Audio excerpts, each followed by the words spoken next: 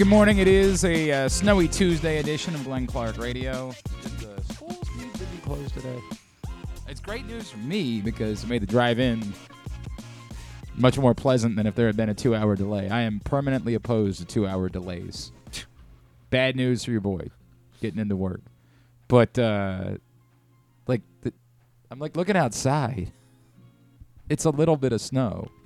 Like, up by me, it's a little bit more, but it's not. There's a good bit up by me, too. Nah, it's the same thing. It's probably worse at my house. You think so? I mean, when I left, there was probably like 3 inches. Like, honestly. Yeah, that's not a lot bad. of snow. That's bad for No, here. it's not. No, it's not. Yeah, it is. No, it's not. I mean, it's not 2010.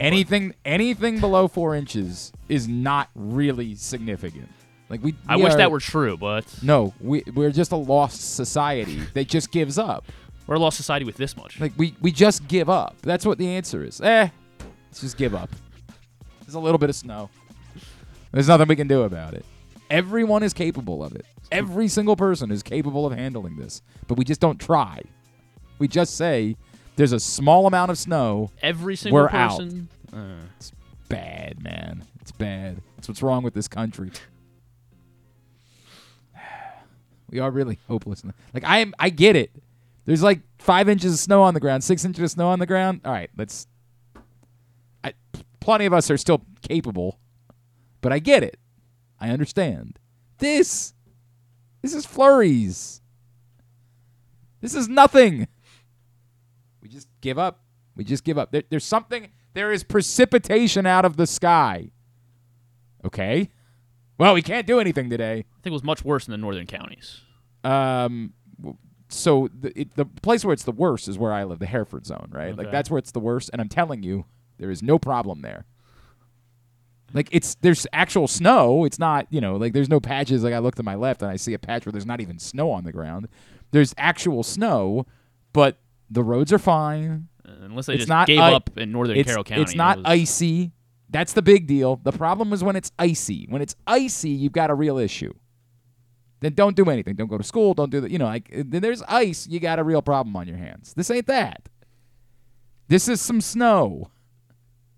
You send people out with plows. You push it aside. You're good. It's not coming down at a rate that, like, oh, God, well, if we miss it. No, you're fine. Everything's fine. You can say that I'm an old man now about this thing. And again, I've said this before. If you're not capable of it, if you're the type of person that the sight of snow makes you panic, then you should stay off the road. Stay off the road. There are some things that people just aren't capable of. Some people pass out at, like, the sight of blood. I can't do anything about that. Like, it shouldn't be that way, but some people just do. So, like, don't work a job that would require you to be around blood. Doesn't seem all that hard. Don't do something that will put yourself in those positions. And if you're the type of person that just the sight of snow sets on a panic attack, this isn't me making fun of you. This is me saying I acknowledge that those people exist. Don't go out today. Prepare for that. Talk to somebody in your life that doesn't have a panic attack at the sight of snow. Line things up. Address the problem head on. Be a problem solver. For the rest of us, this is weird. Like, this is a weird one. It's a real weird bit. I'm like, it's just some snow. Like, this is just a rainstorm, more or less. That's all this is. I hate driving in the rain. Driving in the rain sucks. But we learn how to do it. Like, not everyone. We're not enough so that they don't close the schools when it rains. Nobody says, well, we have to shut down the state immediately. That's what this is. It's some rain. It's unpleasant. I would rather it not be. I would like every day. I would like to live in San Diego. I was going to say you should move to upstate New York, so that way you can meet with people that do know how to drive in. Right, but that's where you're getting 6 feet of snow. I don't want that. Nobody's rooting for that. I'm rooting for us to be adults. I don't know what you want. For us to be adults. Accountability. It's a hell of a thought. It's unbelievable. We're not You're asking for entirely for the world, too much. Yeah. Yes, I'm asking for adults to act like adults. It's impossible I'm giving up. Well, what did we try? Nothing. And we're already out of ideas. That's who we are as people, man. This is what we do. A little bit of snow. Sorry. And for some people, and you know who you are, it's just an excuse to be a child. You know who you are. We did an event a few Mondays ago, and all throughout the day, there was like a small amount of snow, and I kept hearing from people, did you guys cancel the event? No. Because you wanted us to. Because you wanted to be off the hook. You wanted to say, well, I tried. It's just too much. No one had a problem. It's very easy for everybody to get out for our event. Couldn't have been easier. But you guys are children, and you want an excuse. You want it, or you want an excuse to drink. And when you see that there's snow in the forecast the next day, you want there to be no work, no school, no responsibilities because you want to be Travis Kelce. You want to fight for your right to party. That's what you want. I want because you want to be a child. And I'm not saying that makes you inherently evil because there's plenty of you that are like that. It's not just you. There's lots of you that are like that. The last time I had this conversation, Rita looked at me and she was like, you're talking about me, aren't you? And I was like, well, I guess. You just went ahead and outed yourself. We all got things to do. We got to make this ecosystem function. And just being the one that says, I feel like tapping out today. I'm good. I don't really feel like doing it. So I'm using the snow as an excuse. It breathes life into this problem. Now there's somebody else who says, well, if that guy's doing it, then I can do it too. And then we all end up being incapable of living when it snows. We're just, function is beyond us. Mrs. Clark can't function in normal situations, and she's capable of handling the snow. That should be a lesson to the rest of you. It's just some snow. It's not even bad. It's really not even bad in the places where it's bad. It's not. I'm telling you, that's where I am. I live there, and it looks wildly different than it looks anywhere else. Growing up, I always lost my mind whenever I was a kid, and they would because we had to get the school closings on the radio. Jeez. Yeah, what a world. Yeah, there was no text. There was no nothing. We had to turn on Dave Durian in the morning show on WBAL and pretend like we gave a rat's ass about the stock market. And they go through the So he read it every 15 minutes or like? Yeah, something like that. And then they pull in like whoever was doing the news desk that day. They'd be like, all right, come on in here. And I wish I could John Patty, whoever it was. And they do it together. And it was like, it was kind of beautiful. It was part of the zeitgeist. Anne Arundel schools closed. Baltimore City schools 2 hours late. Baltimore County schools closed. And I'd like, yes! And then they'd say this, Hereford zone only. Like, what? The rest of the county, 2 hours late. So this is why you moved. What? This is why you moved to the so Hereford. my this wife, is the long... yeah, I'll pull the curtain back. Mrs. Clark decided that she wanted to live in this part of the county. And at the point where that decision was made, she and I were in a rocky patch in our relationship. Okay. This is going back quite a ways. I mean, like, this is going back well over a decade. Probably 15 years at this point, something like that. And she decided this is where she wanted to be in her life. And we were trying to repair things in our relationship, and she dropped the bomb on me. She was like, by the way, if this does work out between the two of us, funny thing, I've decided where I want to be. And I was like, oh, you have? And she said, I'm going to live in Moncton. Now, again, at the time in my life, Moncton could have been anywhere. You might as well tell us we were moving out to Frederick. From Frederick. Frederick's fine. Yeah. But it's going to be a hell of a commute. I mean, yeah, okay. I didn't know anything about Moncton. Who knows anything about Moncton? You look it up, the first thing you find is a place in Canada. I'm like, am I moving to Canada? Is that what's going on here? So I drive out, and I'm like, all right, it's not that bad. It's the first time. I'm like, yeah, I could live here. Because I didn't know. I had no idea that Moncton was in the throes of the Hereford zone. And the first time it snowed, I said, oh, I get it. I understand now. You finally understand why this was why a special, this part of the special county group. Yeah, could not function when the rest of the county was functioning. But I think they've given that up. I think they're now making Baltimore County decisions based on what's going on in Moncton, which seems silly because today, it's here in Towson, it ain't that bad.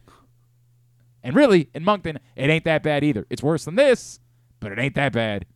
we could go to school. That's when all the Southern County kids are appreciative of. And for the record, the kids should be going to school. My kids, the moment they've got a snow day, game over. Well, yeah, I mean, God. It's the best. Jumping on snow days are the best. Sucks. No, they're not. You're a child. I mean, that's what's. So you're a child. God. Hi, good morning. It's Glenn Clark Ready. I had to get that off my chest. If it's really snowing, I get it. I understand. This is not. It's better than talking. What the hell are we going to talk about? You know what they're trying to do on the national shows? They're trying to force something about Patrick Mahomes already being the GOAT. I mean, no. It's been pretty good. No, this is what happens when you're bored. When there's the good news is he's already 28. When there's no Lamar Jackson contract conversation to have, and you realize Thank God. You don't know what you're pivoting to. That's really what's going on. They're not going to talk about baseball on those shows. They don't know. They have no idea. You think Stephen A. Smith knows who Corbin Burns is? Yeah. Well, no. He's heard the name. If he walked into the studio, would he? Stop. You think that I don't even know who the other. You think it's Max Kellerman or something? Yeah, whoever. Max. You think Max Keller was he on one of those shows? He used to be. I know he used to be. I don't know what happened to Max I don't know Kellerman. where Max is now. I don't know where he is. You think Joy Taylor has any knowledge of Bobby Witt Jr.? Yeah. No. Yeah. She's heard the name. She's a hard worker. That's the list. I'm not trying to knock Joy Taylor. They just don't talk about baseball. It's not their concern. They don't have something to pivot to. There's no big. What would the big NBA talking point right now? Did Jalen Brunson foul Aaron Holiday? It would require you. And by the way, because it's the Knicks, they might. Yeah. They might dedicate an hour of that because it's the New York market and they think that's the only market that exists. But nobody actually cares outside of New York. No one outside of New York gives a rat's ass about that unless you bet on it. And that might be why Griffin was bringing it up. I don't know. I didn't bet on it. Okay. I bet on stupid Kansas. Ooh, they got hammered. I teased Towson and Kansas. Towson covered. Because Kansas was getting points, and I was like, 3.5 isn't quite enough. But Kansas never gets blown out. They pursued. They got throttled. Hammered. I mean, it was never a game. It was rock, chalk, and Nick Timberlake had a good game. Good for him. They scored like 50 points, didn't they? Matter. How could anybody have that good of a game? Well, Nick Timberlake did. Fine, but it wasn't good enough. Probably wishes he was still in Towson. Yeah, they were winners by a lot. They needed that. We'll talk about it with Patrick Stevens in a minute. Matt Swope's going to join us this morning, Maryland baseball coach. Their season gets underway this weekend. Yes, baseball starts this week at the college level. So we'll preview the Terps with Matt Swope, County Sports Zone Radio with Wes Brown, all that coming up today. Speaking of County Sports Zone, today's show is brought to you by Toyota. Do you think you know high school basketball? Go to countysportszone.com where you can pick the winners and earn points to see where you stand on the leaderboard. Only at countysportszone.com, presented by your local Toyota dealers. Yeah, there's really just not a whole lot. This is, they've got to be panicked. Do you want to try to figure out where Max Kellerman is? His last tweet. I don't care that much about Max Kellerman. Apparently he left ESPN or they parted ways or whatever in June of 2023.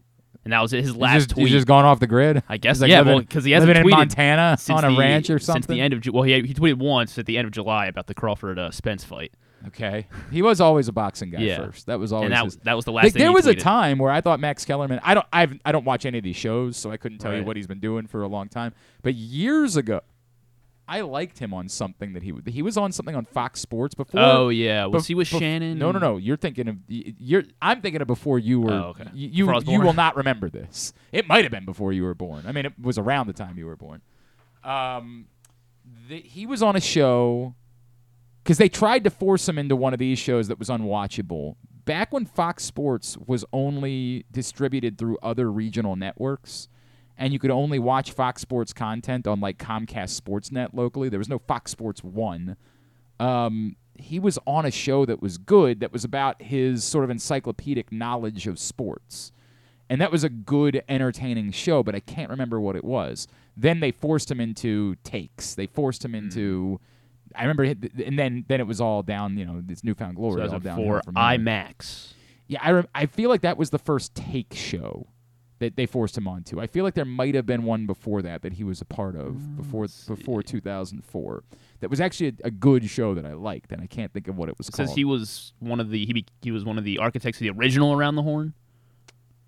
Yeah, but that would have been... That was 04. Yeah, that would have been around the same time. He was not like the star of this show. Whatever I'm thinking of, he was like a panelist or just a part of it. It's going to drive me crazy. King of Vegas. No, this was after. Yeah. Whatever, it's not worth it. I don't care that much. Neither does anyone else. He was in Creed, right? I think he was in Creed. I believe he was. Yeah. I believe you're right about that. I don't know why we are pretending. This is what, by the way, in fairness, this is what's going on. Where's Max Kellerman? This might be what they do in the first hour of Stop My Take or whatever the hell. Stop My Take. I'm sorry. I don't know what these shows are. I don't watch them. But I saw on Twitter yesterday they were doing the "Is Patrick Mahomes the GOAT" bit. I'm like, how do you get any more than 5 seconds out of this conversation? Is Patrick Mahomes the GOAT? Not yet. Could be. Okay, now what do we talk about? Well, there's what's he gotta do? nothing else to say about it. It's the end of the conversation. There's no like follow-up. Well, he's had a hell of a start, right?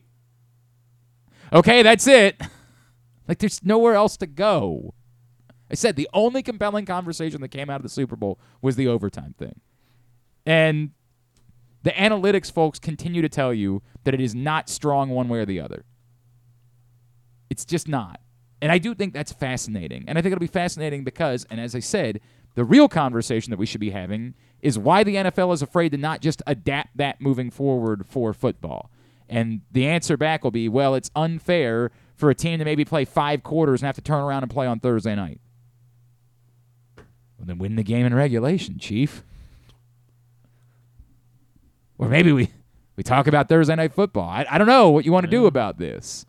Like, I mean, the idea that you manufacture fake football, like the results are fake because you're worried about the next game. Stop. Play a football game. What you got on Sunday was a football game. It wasn't gimmicked. It wasn't a football game for 60 minutes and then something else.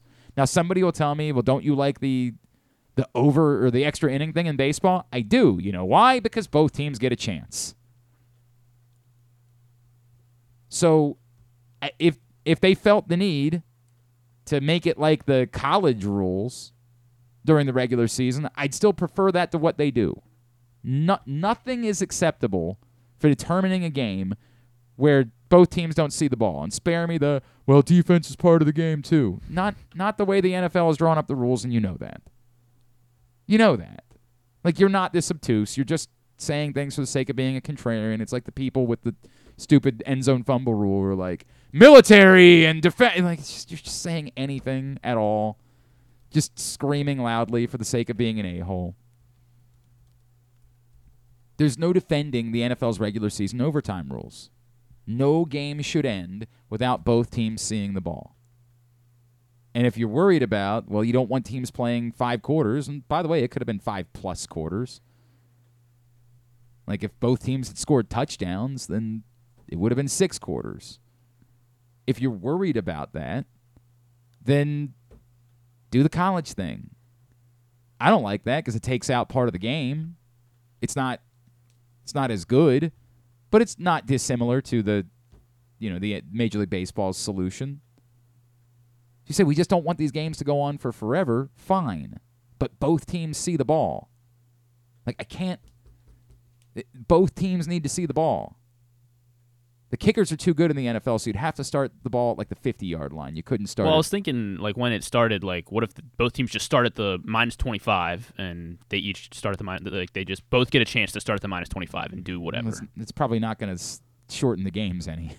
Like, it's probably going to be the exact same. Well, I mean, yeah, it would be what happened Sunday night. Right, like, that's what I'm saying. So why take out the kickoffs just for funsies? Because they're taking out kickoffs anyway. You've got to do something in order to try to shorten it so that the games don't go an extra 20 minutes, 30 minutes, something like that. I understand them not wanting. It's a very violent physical game, and these teams might have to turn around and play 4 days later. I would say this is going to happen so rarely that I wouldn't be making rules based on that fear. I would just go ahead and do the best thing in order to try to determine a game. That's what I would do. But if they feel that, if what's holding it up from doing it right is the length of the game, then do the college thing. You got to do it from the 50 because basically every team can make a kick from the 40 at this point.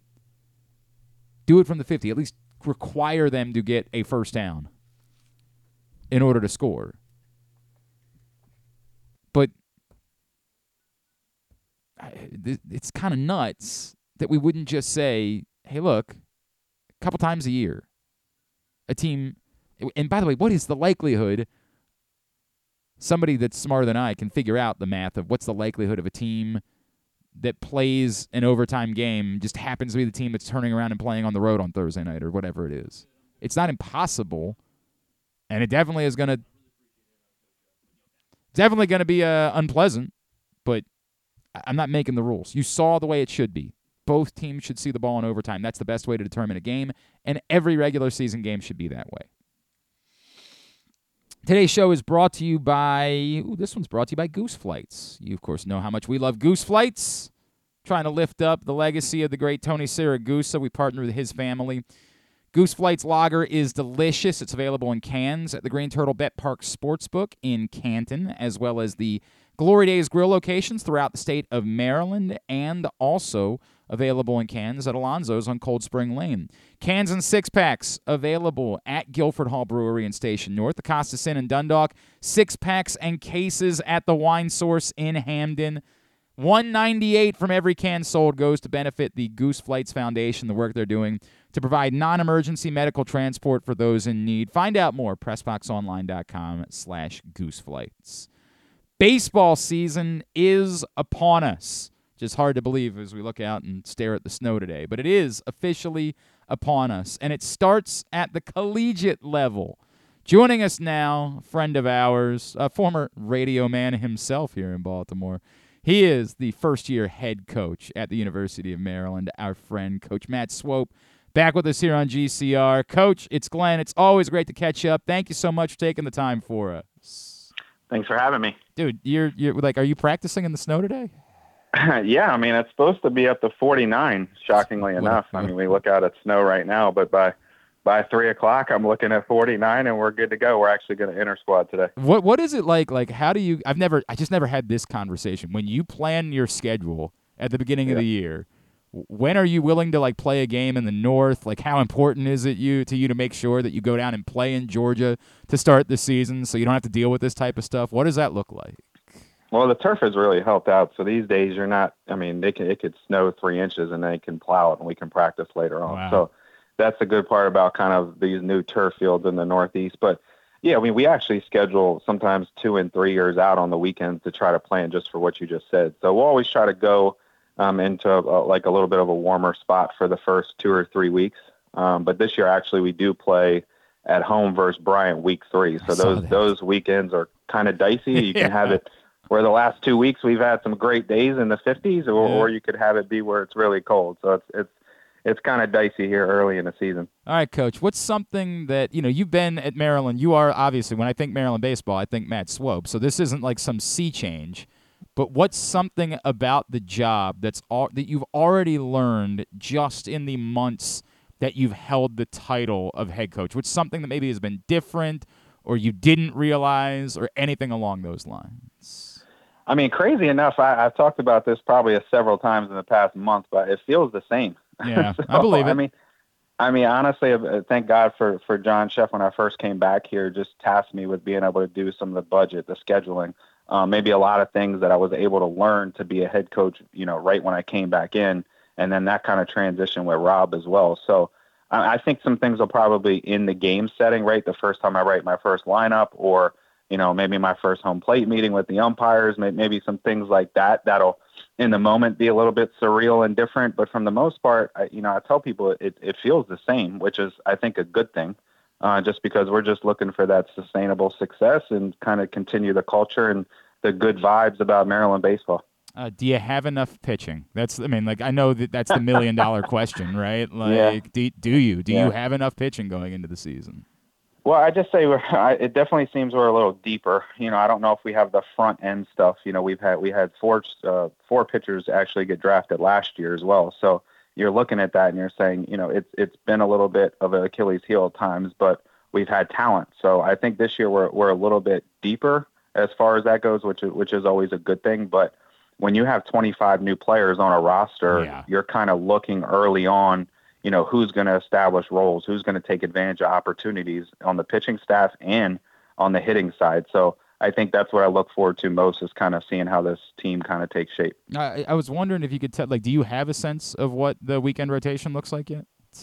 Yeah, right now, probably this weekend we may go something like Kenny Littman on Friday for us. He led the team in appearances last year. 2 years ago, he was a D3 All-American at Denison. So he's back into a little bit more of a comfortable role, and hopefully keeping him more on a set schedule once a week with his routine.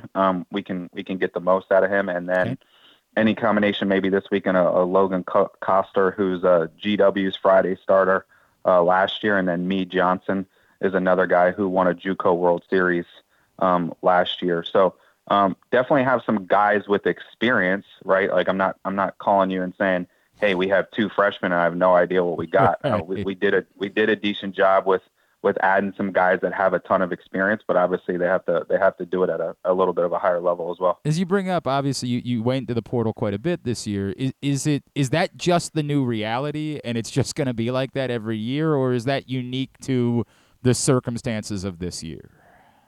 Yeah, well, I'd say we're always going to, try to build our program with the high school guys. Yeah. We never want to be viewed as a JUCO or a portal. I mean, I think it's just an asset. We'll look at it to add, what is your personnel for that team that year, and you need to add pieces here and there. So no, we're always at Maryland. We try to develop guys. We take a lot of pride in our own in developing that. And obviously, when you have 7 players drafted and the turnover that we had, it's going to be necessary at times to kind of fill that. So it's definitely the new college landscape, but it's not something that we're going to continuously rely on to actually build the program and develop.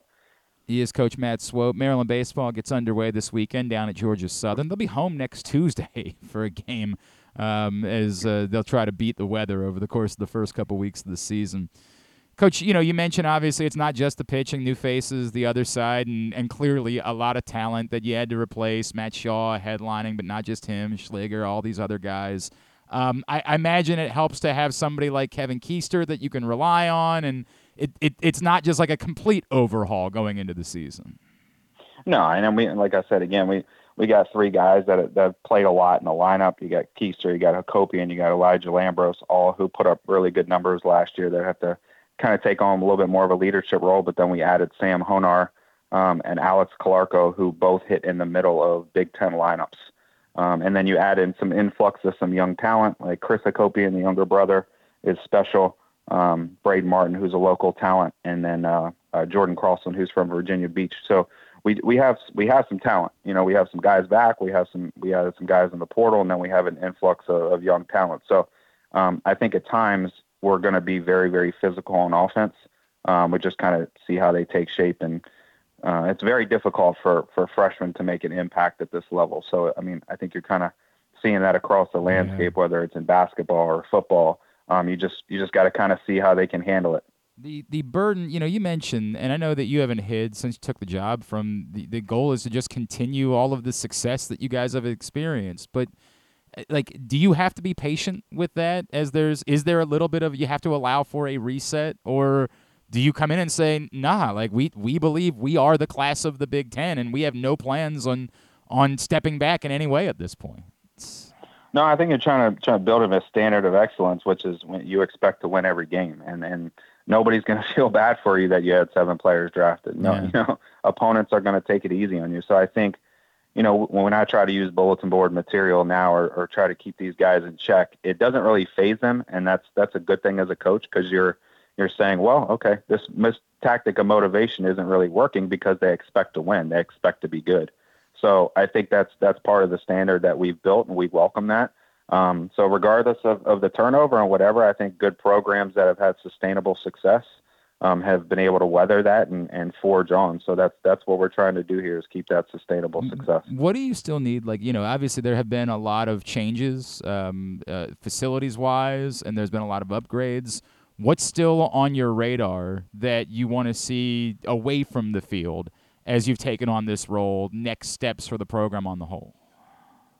Yeah, well, I think one of my personal dreams is always to try to get a new stadium built. Yeah. I think a lot of my legacy will probably be built upon that, and how I can help with that and do that. I think we're we're one facility away like that from really being a destination on the entire East Coast. And we're having our groundbreaking ceremony tomorrow for a brand new indoor that's being built by the Stanley Bob family. So we're going to do that out at the field tomorrow. So things are moving forward, but I will put a lot of time and an effort into trying to make that a reality in the time that I'm here, for sure. So we're not just going to keep settling for like the temporary bleachers moving forward. We got to. Those are great, and that regional was electric. Oh my God, it was amazing. I want it to be more of again, it's just, we need to upgrade, and it's something that continue to move the program forward. I have such a connection with DC, Maryland, Baltimore, Virginia, that I want people to want to come, and keep establishing these relationships with the community. And so it's going to be an important part of moving forward with the team. I saw you had Lamont out again recently, and I know how important he is in your life and what you've meant to him. I saw you hanging out on a show with the Hunter Pence recently. Like, how great has it been for you to lean into those relationships now in this role, and for then this group of guys to see like that there is support from like some of these like most top dudes for what it is they're doing? Yeah, I mean, I'll see Lamont today. He comes in at 12:30. He comes in 2 or 3 days a week. We'll work together. So it's always great to see the professional players that come back, and I think that really helps our players, is that, hey, these professional guys, some that didn't even play at Maryland, are still coming in to work out here and try to get developed, and that always helps with recruiting. But on the national stage, I just think that we want to be a place that's known that you can go and get better. Simple as that, And if you look at our trajectory of what has happened, and Matt Shaw, Nick LaRusso, Luke Schlager, even Lamont Wade, none of those guys were ranked in the top 500 out of high school. So we've established, the development process here, and it's just good for the order. So we would love to get that national recognition and have Maryland be a place that's respected first and foremost. And we need to have that, obviously, because we got sent to Wake last year, and that's a separate conversation. But it's clear that we need to still continue to build the level of respect for Big Ten and Maryland baseball. And then if I could, it's a selfish thing for me because it's harder for me with 2 young kids to get down, and I got a play-by-play schedule. I've always loved the commitment that the program has had to like come visit the state over the years. And I know you guys are continuing that this year, coming to Towson, coming to UMBC to play games. And over the years, there have been games, like at Hartford Community College or in Aberdeen, places like that. How big of a deal is that for you to make sure moving forward that you continue to like come see the entire state and play these teams and get to other places and kind of touch the entirety of the state of Maryland? It's super important. So if the Orioles are listening, I've been trying to get a game there forever. I would love to play at Camden Yards. The Orioles are my favorite team. It shaped my childhood. So having these schools and having these connections, I think, is only good for the community. And the more that we can partner with the Orioles or whoever's locally in the Nats or whoever else, I just think it's good for the order. It's good for us. It's good for them. It promotes the sport, and especially these days where in the inner cities, I don't feel like there's much of attention to baseball. There's not as many players. I think we can continue to kind of partner and move that forward. Dude, that seems like such a no-brainer. Like, that would be electric, man. Like, we gotta work on that. I'm gonna make a couple of calls today. That would be awesome. All right, Coach. We will be in touch. We will be in contact for sure. You know that, and we will be rooting for you and pulling for all your success. Gets underway this weekend. Coach Matt Swope, appreciate you, man. Thanks for hopping on with us, and let's talk again as the season gets going. All right. Thank you so much. I appreciate you. Matt Swope. Baseball coach, the University of Maryland, and a Maryland lifer. I mean, like, that man lives and breathes Maryland baseball and has had every opportunity to go do something else, take jobs at the major league level, pro jobs. That dude cares about Maryland baseball. So it was the obvious choice when there was an opening. It was the definition of a no-brainer for him to be the guy. And, I've said it before. When I was in college, Maryland baseball didn't exist. Like, didn't exist. Not literally. There was a program, but it was kind of like wink, wink, nudge, nudge. Like, right, Maryland baseball. And what's happened over the course of the last, now it's been over a decade at this point, has been a literal miracle. I mean, this is a program that it did not it was to say it was off the radar. It'd be like talking about DePaul basketball. When was the last time you could name a DePaul basketball player? I dare you. Go ahead. I can't. Quentin Richardson, probably. I feel like there's somebody. Oh, well. No. That was what Maryland baseball was. And it might have been worse than that. It's been a miracle. And obviously, the success, winning the Big Ten, hosting a regional. They've made super regionals. They haven't gotten to Omaha yet. That's the thing. It's a tough ask this year. As Coach mentioned, a lot of turnover on the roster, but got to get the pitching going. That's been the problem, obviously, in the postseason, has been the pitching. And that's an issue throughout a lot of college baseball. Like, it's hard to find programs that are loaded.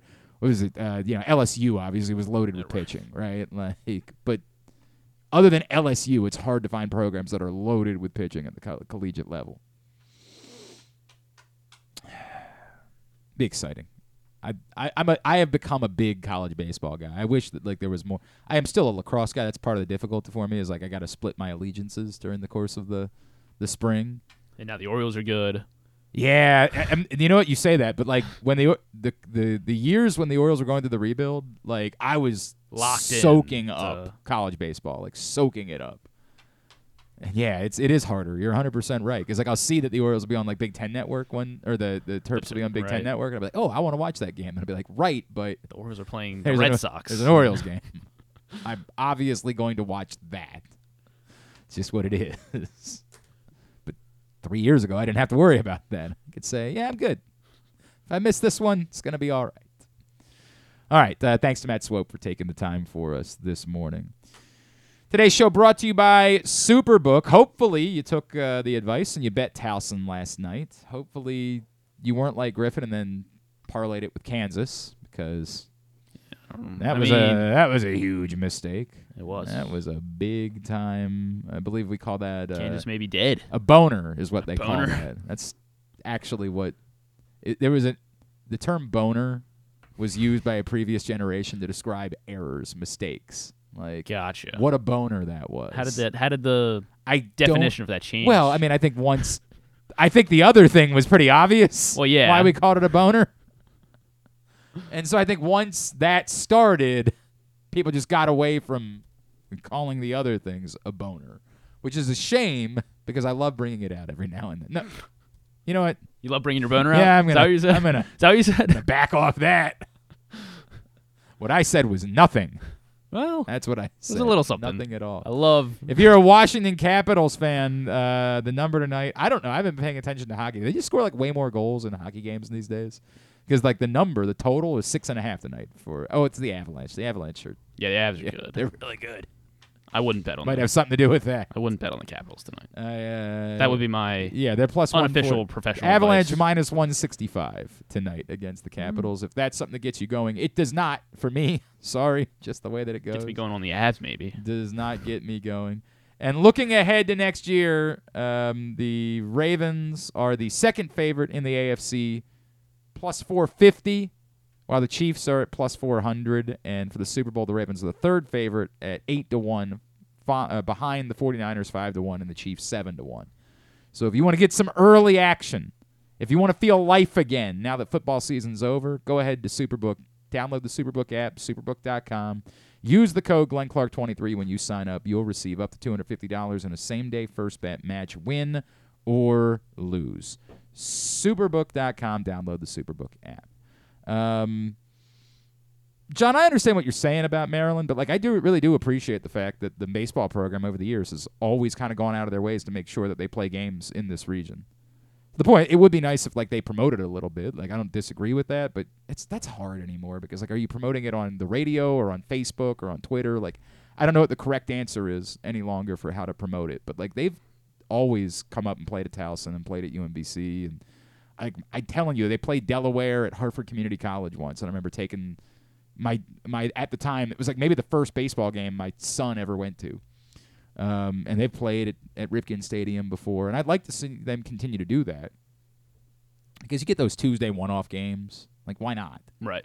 Why not come play those somewhere else? Because my senior year at Towson, that was the year I think Maryland was the best when they were like ranked. The year they made the Super Region? Oh, that couldn't have been your senior year. Was that the year It was they 2 years. hosted the region? Yes, the year they hosted. Yeah. And so they came up to Towson. Well, Towson, they always do like a home, or they usually do a home and home. Yep. And so they went down to College Park and they got destroyed. Mm-hmm. And then Maryland came back up like the end of April, and Towson was down. They came back. They forced extra innings. Maryland eventually won. Well, the other thing about those Tuesday games is they normally aren't was starting one of their top guys for that game, so you got a better shot at picking them off in those circumstances. But I've appreciated that about Maryland baseball. They've committed to like coming to these programs and playing Mount games. St. Mary's and. I don't think they go to Mount St. Mary's. They they don't. host Mount St. Mary's. I don't think they travel to Mount St. Mary's. I don't know if that's a facility thing out there or what it is. Like, I don't know if Mount St. Mary's broadcasts the games. I'm sure there are considerations made to all those things. I'm not opposed to it. I think it'd be a neat thing. I'm not opposed to them going out and playing a game at is the new Hagerstown Stadium opening this year? I don't know. They are at Mount St. Mary's this year. They are at Mount St. Mary's. Okay, so there you go. There you go. Like, I like that. I like that they do that. Go play a game at Salisbury. You know what I mean? Like, go play a game. It's not to the point until you have a new facility. It's not like it's so desperate. If you wanted to play a one-off game, they play at each UMBC, Towson, and the Mount this year. It's great. And he said he's trying to get a connection with the Orioles. You've seen the Orioles host Navy baseball, but they played Navy UMBC, right? It was a game that the Orioles hosted. It'd be awesome to have a Maryland, whoever, Villanova, something like that, game, a one-off game at Camden Yards. That would be dope. I would love that. All right. Appreciate it. Thanks, Matt Swope. When we come back in, let's do County Sports Zone Radio, right? Yeah. It's Tuesday. Yeah. That's what we do on Tuesdays. We'll catch up with our friend Wes Brown, find out what's going on in the world of local high school sports. That's next. GCR. Hey, it's Jeremy Kahn. This postseason, bet in person at the Green Turtle Bet Park Sportsbooks with locations in Canton and in Towson, and enjoy the best in-class sports wagering experience at their state-of-the-art facilities, bringing an unmatched sports betting thrill. Gambling can be a fun and entertaining experience, but there are risks involved. If you're planning on betting on the game at the casino or on your phone or computer, know your limit, stay within it. Set a budget and a time to stop. Remember, gambling isn't a financial solution, and it doesn't mix well with alcohol or drugs. Know the risks and have a plan before you begin gambling. For free and confidential services, call 1-800-GAMBLER 24/7 or go to helpmygamblingproblem.org. Discover your next favorite beer crafted in the heart of Charm City. At Guilford Hall Brewery, we believe beer should be flavorful and easy to enjoy. Our meticulously crafted lagers and ales are derived from centuries-old European brewing traditions, a staple for both the seasoned beer aficionado or a novice hophead. Experience beer styles that dare to showcase the exceptionality of simplicity. Visit our restaurant and brewery at 1611 Guilford Avenue or view our menu and tap map online at guilfordhall.com. Guilford Hall Brewery, European tradition, Baltimore charm. Make the most out of every day in your Toyota RAV4. Available in hybrid or gas-only models. A RAV4 can get you where you want to go in style. Check out buyatoyota.com for deals on new RAV4s from your local Toyota dealer today. There's so much focus on sports betting these days, but I want to talk about an area that nobody wants to gamble on. Where you choose to go out and spend your hard-earned dollars to eat. The Costas Inn is no gamble at all. The quality on their menu is outstanding, and the value is off the charts with a great and varied list of specials Monday through Friday. And the staples of the menu, whether it's salads, burgers, fish, they're all fantastic. And I haven't even mentioned the crabs or crab cakes yet. So check out the menu for yourself at CostasInn.com. When choosing a place to dine, never gamble on the food you put in your belly. The Costas Inn at 4100 North Point Boulevard or call 410-477-1975 for reservations and your steamed crab orders.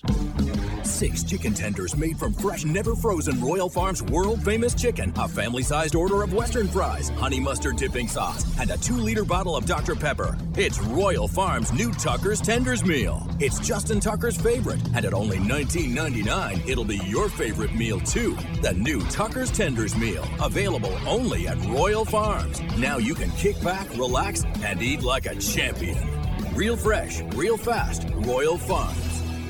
What company has the expertise to make your home healthier by purifying your air and killing all viruses, allergens, and bacteria? A.J. Michaels, Heating and Air Conditioning in Baltimore and Annapolis, ajmichaels.com. Hungry? With 7 locations throughout Maryland, Glory Days Grill is always right around the corner. They have wings, burgers, salads, sandwiches, and drinks to satisfy everyone, as well as tons of televisions and sound delivered right to your phone. Glory Days is the best place to watch football or whatever your favorite sport is. While you're there, be sure to check out Goose Flights Lager, named in honor of legendary Raven Tony Goose Siragusa. $2 of every can is donated to the Goose Flights Foundation. Glory Days Grill. Great food, good sports.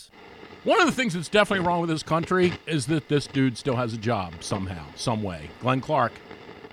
If you missed it yesterday, Stan the Fan Charles, as well as Ross Grimsley, caught up with the great Scotty McGregor ahead of the start of Oriole spring training. Pitchers and catchers reporting this week. You can find that show right now, facebook.com/PressBoxSports, youtube.com/PressBoxOnline, or PressBoxOnline.com/video. All right, it's Tuesday. Every Tuesday, we try to find out what's going on in the world of local high school sports. And to do that, we catch up with our friend Wes Brown of County Sports Zone for County Sports Zone Radio here on GCR. Wes, what's going on, brother? How are you? Doing good. How are you? I am very good. Let's mix it up this week. Why don't we start with a little bit of what's happening in high school wrestling, a big event this past week. Yeah, so this past weekend was the dual wrestling championship, so the team events there. But before they get into the individual competitions, not necessarily anything groundbreaking, as all the top seeds won. Walt Women in 4A, Linganore 3A, Stephen Decatur 2A, and South Carroll 1A. South Carroll was also a 3-time repeat champion. But the 3A and 4A finals were at least a little close, and there were some close semifinals there. But the teams that were expected to win pretty much pulled them out. I have to be honest, this is the first time that I realized that they did a different team competition than individual. I just sort of assumed they did the two at the same time. So I have learned something today. When is the individual? When are the individual championships? So the individual wrestling tournament starts on the 23rd of this month. Okay. With the finals on March 1st and 2nd. All right, very good. Winding down, obviously, in the regular season in high school basketball, what were some of the results that stood out to you this week? Yeah, so last week they had some pretty big games. Obviously, City Poly with City pulling that one out, a 6-point win. Mount Carmel and St. Francis were two huge MIA teams getting together with Mount Carmel actually pulling out the upset. 55-52, and then Concordia Prep also pulled off an upset, beating Gerstel Academy 50-40. And then last night I was out at River Hill for River Hill Long Reach with two of the top teams in Howard County, with the Hawks managing to pull out that victory 72-66 to clinch the Howard County title. Excellent. And then who's the athlete of the week? Going off of that game last night, Braden Sarich from River Hill finished with 23 points, 15 in the second half. In that win, I was just amazed with his body control. He had no fear, driving to the hole, and he was able to just kind of float in the air and make some key finishes. And then on top of that, he was able to step out and hit a big three to seal things off. All right. I mean, that seems well worthy of being the athlete of the week. Is anyone I know, we're getting down to the end of the regular season. Either at the public school or the private school level, is anyone really separating themselves, or is this like more open going into these tournaments than perhaps we're used to some seasons being? I feel like it's a little more open. Usually there's, the select few, really good teams that you're kind of waiting, kind of like football, you're waiting around to see who gets upset. I feel like this year is a little bit different. We have a few teams that are, in that top sphere that are going to have to beat each other. The long range coach was talking to me last night. He's like, he was glad, they're able to play games like these now to prepare them because, it's going to be a tough battle. So it should be hopefully an entertaining playoffs as we hit it here in about a week and a half. All right, very good. Let's remind everybody as we get closer to the playoffs about what they can find at County Sports Zone and, of course, the big pick'em contest. Yeah, so playoffs are coming up here in the next week and a half. We've got the brackets that'll be posted as soon as the seedings are finalized. And it'll be the best place to find when games are, where they are, what time and who wins. And then on top of that, we have our CSE Pick'em for boys basketball here. Different counties each day throughout the week. Sign up, pick a contest, swipe for which team you think will win, and you can climb the leaderboard and play against some friends. By the way, I did not realize that Mount Carmel was now tied with St. Francis atop their division. Like, that seems noteworthy, right? Like, Mount Carmel, not to take anything away from them as a program, but they have not been competing at the top of the A conference in a few years, right? Yeah. They this season especially, they definitely made a climb there to the top. Yeah, that's pretty significant. All right, remind everybody also about social media, where they can find you, where they can find CSE. Yep. So CSE is at CSE Scores on Twitter, Instagram. You can find them County Sports Zone on Facebook as well. Then I'm at W_Brown21. Excellent. Wes Brown, appreciate you, man. Thanks for taking a couple of minutes for us. Let's talk again next Tuesday, all right? Yep, sounds good. That's Wes Brown, County Sports Zone, with us for County Sports Zone Radio. And, of course, appreciate Toyota for their partnership with County Sports Zone and making it possible for everybody to get the best high school sports coverage. It's your headquarters for local high school scores, schedules, standings across all sports. CountySportsZone.com, proudly sponsored by Toyota. Sun's already out. The snow's already gone. It's 10:51 a.m. So what are you going to do about it? Put them back in school. I'm not kidding. I want them to go get all the kids and put them back in school. It's gone. Maybe it'll come back. I just looked up, and I don't see the snow is gone. My a-hole kids. Yeah. Maybe it's still in the Hereford zone, but like they'll actually be heartbroken because their grandmother is coming to spend the day with them starting at 12 o'clock. My mother. Ah. And presumably their plan was just to spend the day sledding. Yeah, it might get hot today.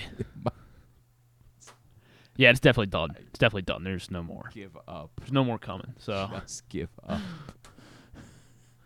We are. It's a heck of a place. Try to explain this to somebody from Western New York. Try to say, hey, here's what it would look like. It's annoying. It's very annoying. Alas, it's what it is. I get it. John's like, oh, you got to remember they don't want to get sued. Like, I understand, but like accidents can happen in the rain too. Like, let's just never go to school. That's where I'm at. Like, I'm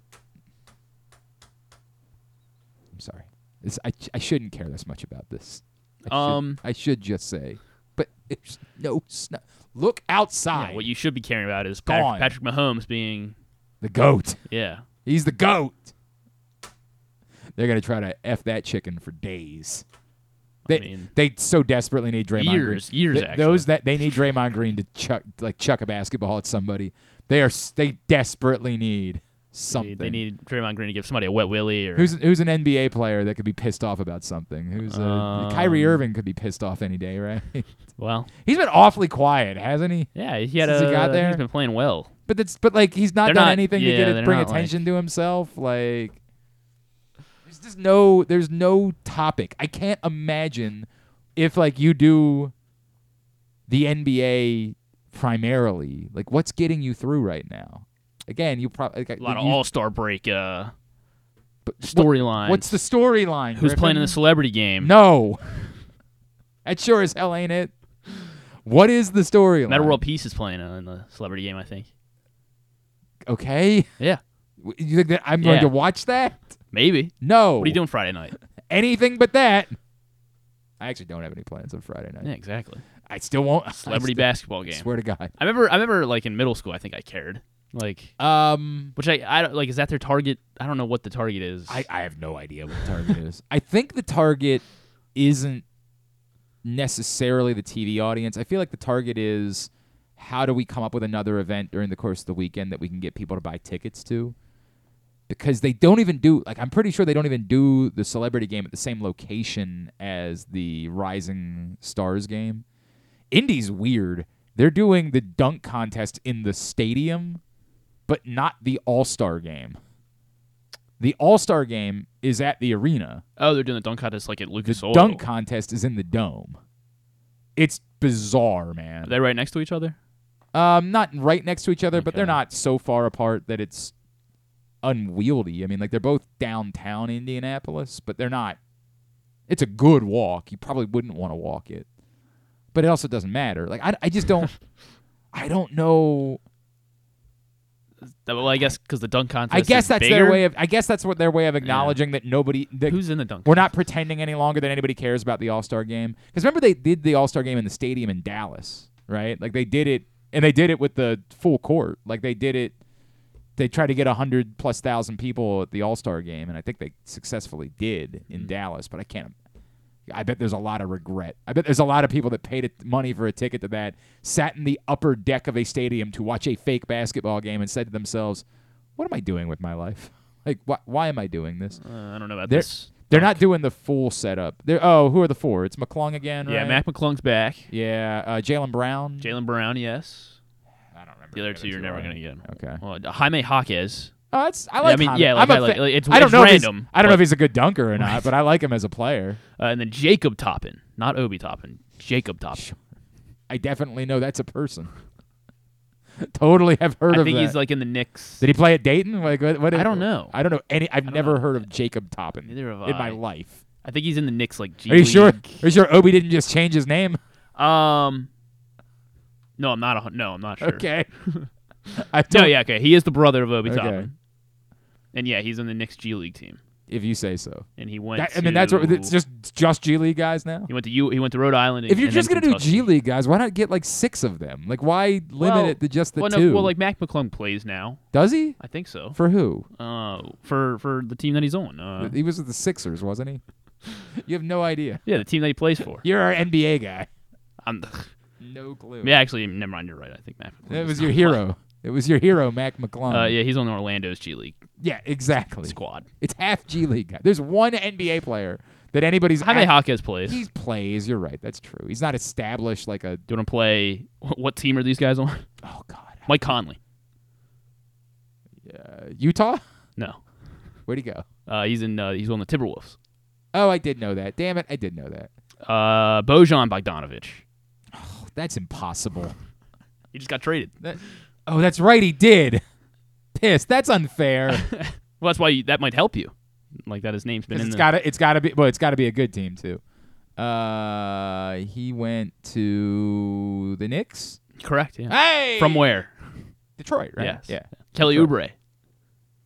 I don't think I know where Kelly Oubre has been since the Suns. Yeah, I don't know what his track. He is currently with the Sixers. Okay, good for him. Let's see. Who else should I do here? Harrison Barnes. Kings? Yes. Okay. Still with the Kings. What's This is a bad. I'm trying to get a list. We can do a whole segment of this. Donovan Mitchell. Was he a Cavalier? Yeah. Okay. Yeah, Just want to make sure. Just want to make sure. Yeah. Come on. Just make sure we like, know. Like that's embarrassing. James Harden. He's a Sixer. No. Oh right, he's not a Sixer anymore. Oh God. This is why we got to do it. Oh God. He's the Clipper. Yes. Yeah. Yeah. DeAndre Ayton. Pacers. No. Where did he end up? Remember that story of him when he got iced in? Oh, right, Portland. Yeah, my he's in bad. Portland. My bad. He's in My Portland. bad. Damn it. Damn it. Let's see. Who do we want to do here? We know where Jordan Poole is. That one wouldn't have worked. Spencer Dinwiddie. You got no shot. The Nets? No, not the Nets. Not He was a Net, about 6 years ago, I think. Yeah. That was probably more recent. I got nothing. He is a Los Angeles Laker. Oh, okay. Daniel Gafford just got traded. Yeah, but I didn't care about Daniel Gafford. I know he was a Wizard. He went to Dallas? Correct. I think I did see that. Clint Capella. I didn't know Clint Capella was still in the league. Last time I remember Clint Capella, he was a Hawk. He is still a Hawk. Hey! Good job. Unless he went and came back. Hey, that's totally possible, very too. possible. OG Anunoby. He's a Knick. Correct. Yeah. Yes. He got traded from the Raptors to the Knicks. Jakob Poeltl. Also, the last time he was a Hawk. Not a Hawk. Okay. He is a Toronto Raptor. He's the game. He's the Wordle. Right. He's a Toronto Raptor. Okay. RJ Barrett. I'm assuming that means he's not a Knick anymore. Yeah, he's not a Knick anymore. So he's a Pelican. I guess he was in that. I guess he must have been in the no, I don't know what trade. He he's in Toronto. Detroit? No, he's in Toronto. He might have been the Anunoby trade. Yeah. There it is. Because wasn't Quickly in that trade? Hartford County's yeah. own? Or what was it? Quentin Grimes or? I thought Emmanuel Quickly went to Toronto. Yeah, I think you're right. Yeah. Grimes, Quickly, and Barrett. Buddy Hield. Oh, he just got traded. I think he also got traded too. He did just get traded. I know he got traded. This is essentially our NBA trade deadline update. He went to Philly, right? Yes, he did. Yeah, he went to Philly. Yes, he did. Yeah, I love Dennis Schroeder. Oh, God. I'm going to, again, when in doubt, guess he's still a Hawk. No. Not a Hawk. I don't know. Toronto? No, he's in Brooklyn. Brooklyn. Okay. Yeah, he's in Brooklyn. Colin Sexton. Still in Cleveland? No, he's not still in Cleveland. How would I know? He's a Utah. He is a. I don't know how you say it. He's a Utah Jazz. Was he in the Donovan Mitchell deal? Maybe he was. There's a good chance he was. I don't remember. Bobby Portis. The last time I remember, he was a Bull. No. Okay. He is Milwaukee. He's been in Milwaukee for I did know that. Yeah. Never. Damn it, I did know that. How long do we? I guess we don't have to keep. No, doing because we got to talk to Patrick. Yeah. Let me give you one more. Let's find a good one here. No, that's not a good one. Yeah, that's not a good one either. This is so bad. Yeah. This is so. Karis LeVert. I couldn't have told you that Karis LeVert was definitely still in the league. Last I remember, he was a net. He's no longer a net. Okay, so he's been with this team all year. The Timberwolves. No, not the Timberwolves. He is Magic. Cleveland Cavaliers. That was my next guess. My next one. NBA expert. Tell you what, once we get to the conference finals, baby. I don't know that I could name more than 8 guys on my favorite team's roster. Because I don't get to watch many games. It's the reality of it. All right, we're into hour number 2 of the program. That was not a good showing for me.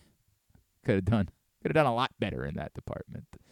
Every Tuesday, we'd like to catch up on what's going on in the world of college sports. Joining us now, the Washington Post, USA Lacrosse Magazine. You follow him on Twitter at Discourse, D1S Course. He is Patrick Stevens, and he is with us here on GCR. Patrick, good morning, my friend. How are you? I'm doing well, Glenn. How are you this morning? I'm all right. Much needed win for Towson, obviously, last night. I don't know that it was worth overreacting to a couple of losses, but they just needed to make sure that they showed that's just the difficulty of playing in the CAA and not like a trend that they were going the wrong way headed towards March. Well, I think there was a difference between the 2 losses. I mean, they basically got themselves in a low-scoring game that played pretty well up at Hofstra. They didn't play great, but they didn't play terribly either. But there was a definite sense in talking to Pat Scarry and Charles Thompson last night that the loss to Delaware at home, and I saw some of that on my DVR, that was below their standards, like in terms of the effort that was being put forth.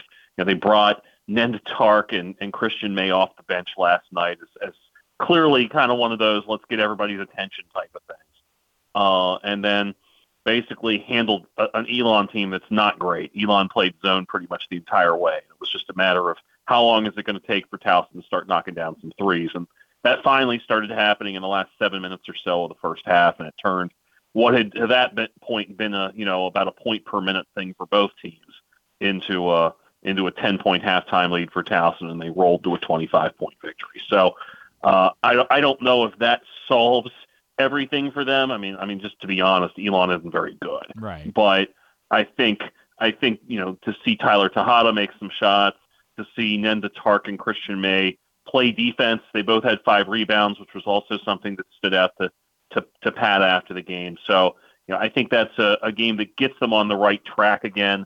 They're right now tied for 3rd. They're in a 4-way tie for 3rd in the CAA, a game back of Wilmington and Charleston, who they play still again a second time. So, this weekend, 2 kind of must wins for them, playing William and Mary and Hampton, which are 2 teams in the bottom third of the conference, bottom quarter of the conference. And if they can get those 2, and they're sitting there at 10-4 with 4 games to go, you're in pretty decent shape at that point, especially if you can win the games you're supposed to and put yourself in a spot to at least get that double bye. Because at this point, we've talked about it several times already, but for a team in that league, you get a top 4 seed and you take your chances from there. So I heard something because I watched the broadcast last night, and I know Pat. You know Pat, and sometimes he'll say things, but it was an interesting tidbit that John Fanta passed along that, like, Pat Scarry had said that he believes that Tyler Tejada might be the most talented player he's ever recruited and landed to Towson. And you remember, of course, that like Jarrell Benjamin was a transfer, and so there's some qualifications there. And because the first thought I had was like, okay, that's just Pat, blowing smoke and talking to John Fanta before. But then I was like, is it possible that's true? Like, is it? It is possible. Yeah. It is possible it's true. Because basically, Tejada is a 6'9" dude with guard skills. And he had a growth spurt in high school, as it happens, right? A guy that's like 6 foot, 6'1", shoots up by 6 or 7 inches, and you look up, it's like, oh, you still have those guard skills that you had before. You think about the number of guys that they've had over the years. They've always kind of had the issue of, can they finally find a point guard, right? Like, that's sort of been the missing piece more often than not for that team. And they've had good players. I mean, just last year they had Nick Timberlake, who'd been in the program for many years, and Jason Gibson. And obviously Charles Thompson, I think it's fair to say he's a self-made player, a guy that's just made himself better over the years. But, there hasn't been a whole lot of those guys that just roll in and are immediately stars from the jump there. And I think Tejada, there's a very good chance or a very good case you can make that he is as talented as anybody that Pat Scarry has brought in as a freshman during his long stint at Towson. Now we talk about Maryland, and there's not really a whole lot to say.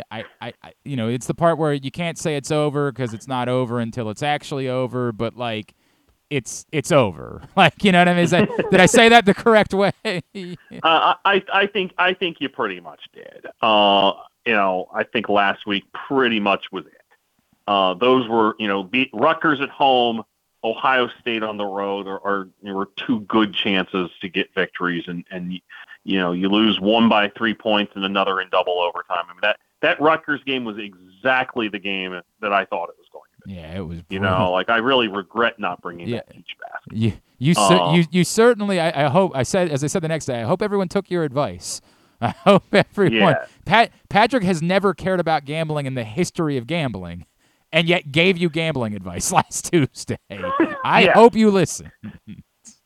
I think the one takeaway I'll offer up from Saturday is, where's Matty Traore been? Now, granted, I think that some of this is for a dude that had played 2 minutes since the turn of the new year, and somebody that had played a grand total of 16 minutes since the start of December. I think it's safe to say, with no disrespect to him, that he wasn't exactly showing up in a prominent spot in Ohio State's scouting report. That's fair. So, yeah. There were probably some scenarios there where, especially in the first half of that game, where Ohio State's like, who's this dude? But he played pretty well, 8 points and 5 rebounds in 20 minutes, and they were better with him on the floor than just about anybody else. So maybe they've uncovered a little something there out of necessity. And he obviously had some injuries early on in the season too. But at this point, I think if you're Maryland, anything that shows even the slightest hint of life for your offense is something that's worth investigating moving forward. So, at the same time, the same things that we've talked about now for 3 months are still there. It's a team that defends like crazy. It's a team that just doesn't have much rhythm at all at the offensive end. And, I think it's pretty clear that it's going to be a very important offseason for Kevin Willard to fix an offense that is very difficult to watch more often than not. I brought this up like 2 weeks ago. I know that it's hard to quantify this. The shame to me is that I fear that now, because Maryland won't accomplish anything, Jameer Young will sort of be just remembered as like the next in the group of the Melo Trimble, Anthony Cowan. It'll be hard to separate one from the other because no one had an individual accomplishment or a team that was so significant. And I feel like Jahmir Young has been even better. And those guys are good players. But I feel like Jahmir Young's been even better than that. And you almost start to feel bad for him that he'll sort of not stand out the way that it feels like he should based on the quality of player that he's been. Yeah, I think you could certainly make that case. But, I mean, this is also a dude that is going to end up in the top 50, if not maybe the top 40 in career scoring and do it in two years. Seasons, yeah. And the comparison I would make, and this is not somebody that doesn't get his flowers, and given the career that he had, rightfully so, but a guy that toiled and put up some great numbers on some teams that mostly weren't very good was Walt Williams. Yeah. And, I don't think anybody's opinion of Walt Williams is diminished because of the teams that he played on. Now, he also plays an almost mythic part in the whole, rise of Maryland basketball legend, essentially. Yes. And so that is something, obviously, Jahmir Young is not going to be able to have it in his pocket. But I think that there's a great deal of respect that is and will be accorded to Jahmir Young. And I think, too, his place in how he's viewed as part of that program is probably tied a little bit to what ultimately becomes of the Kevin Willard era. Yeah. Like if this year is simply a speed bump and Kevin Willard starts churning out Sweet 16 teams, then it's going to be that's the dude that kind of provided a foundation for where they were going to be headed. And if Kevin Willard is the coach at Maryland for, let's say, 5 years or less, then there probably isn't going to be quite the same level of reverence. But that said, you look at what Jahmir Young has done this season, and some of the numbers are just silly. It's nuts. And not just 31 at Michigan State or 37 at UCLA or 36 at Northwestern. Just overall, like some of the efficiency numbers are just simply silly. And especially on a team where there's only so many other serious offensive threats that can be on the floor at once. So this isn't a guy that happens to be surrounded by high-end offensive talent at all four other spots. He's done a lot, and frankly, he if you're going to see a Maryland basketball game, he's the reason to go watch. Yeah, no question. All right, Patrick Stevens with us here on GCR. Let's hop over to the lacrosse side, Patrick. Maryland-Syracuse, Saturday night in the Dome, looks pretty tasty for an early season matchup. Obviously, Maryland reminding everybody of just how good they are, particularly defensively and at the face-off dot against Loyola on Saturday. Yeah, you can kind of, and for both of those teams, for Maryland and Loyola, you can look at those games. You can look at that game in a couple different ways. Like if you're Maryland, you're thrilled with what you're doing because you did not have the ability to do that, particularly in the back half of last season. Simply weren't healthy enough at that end. You won all 14 out of 18 face-offs. Go ahead and credit the Luke Weirman show and all that. But you can also look at that and say, Maryland shot like 11 of 48. That's fair. Like that wasn't a great offensive performance, especially for a team that had the ball as much as they did. Now they didn't need to do a whole lot either. I mean, at some point there, you're basically, the clock is your friend, and it doesn't necessarily matter if you're getting a great shot if you can take a minute plus off the clock in the second half. So I totally get that. On the flip side, if you're Loyola, you're sitting there going, you better figure out a way to win some face-offs because, there's some pretty good face-off dudes that you're going to run into in the Patriot League. Yeah. And so you've got to solve that. But at the same time, if you're Loyola and you had that possession disparity against you and you only gave up 11 goals and you held Maryland to 23% shooting, you got to feel pretty good about, and Luke Stout made 16 saves. You got to feel pretty good about your defensive effort. I mean, you basically didn't have your offense on the field enough to give those guys much of a chance. And that end of the field didn't play well when they did get a chance. But defensively, I don't think Loyola walks away from that feeling terrible about about how it performed down there. I think it's all of that is fair. Do we know yet how legit Syracuse is, or is that to be determined on Saturday? I think we're going to learn that on Saturday. Yeah. I don't think Vermont, Colgate, Manhattan probably gives you that much of a barometer. I can tell you that when I saw them late last season, those freshmen were almost a full year in. I saw them in mid-April against North Carolina. And the sense that I got watching them was that there's a little bit of that old Syracuse back where, they were in a tight game in the last minute, and for all those years, Syracuse in that kind of game was like, yeah, we got this. There was always a little bit of that where you just knew they were super comfortable in that spot. And they've obviously augmented their roster with a bunch of transfers this season to go along with all those young guys that got a ton of playing time last year. So I'm inclined to think that this is a year that Syracuse makes a jump again. They went from 4-10 to 500 last year, but they beat Princeton and Carolina in the back half of the season. They were a nuisance to good teams. I think this year they're a team that's capable of being a quarterfinalist, certainly returning to the tournament. And I think their talent level at both ends of the field is higher than it's probably been in the last 4 or 5 years. I think it's. I think that they are obviously exciting for a bunch of different reasons, and one of the most talented young players, or most exciting young players, and it's Syracuse lacrosse. I'm really glad this one's on TV, right? For the sport, I'm really glad that this one is on TV and that more of the country is going to be able to see it on Saturday. Anything else that jumped out at you over the weekend? Obviously, Hopkins gets a good win. I don't know if we're learning maybe something about Georgetown because of the first 2 weeks. Anything else that jumped out at you? Georgetown's pretty new as well, and so to play a 2-goal game there. I mean, I felt like that was about right. Frankly, there weren't exactly a ton of surprises this weekend. This was. Penn State bounced back from its loss to Colgate and handled Villanova pretty easily. McCabe Millen had 5 goals in his debut for Virginia as they swamped Michigan 19-11. But it wasn't a week where there was a whole lot of movement in one direction or another. So this was very much a treading water kind of weekend. And even, like I mentioned Michigan losing at Virginia, Loyola losing at Maryland. I mean, those were ranked teams that lost, but was it really that surprising that those teams lost in those scenarios? Not really. So I think we'll learn a little bit more, especially with the Ivies opening up play this weekend. And, of course, UMBC opens their season this weekend as well.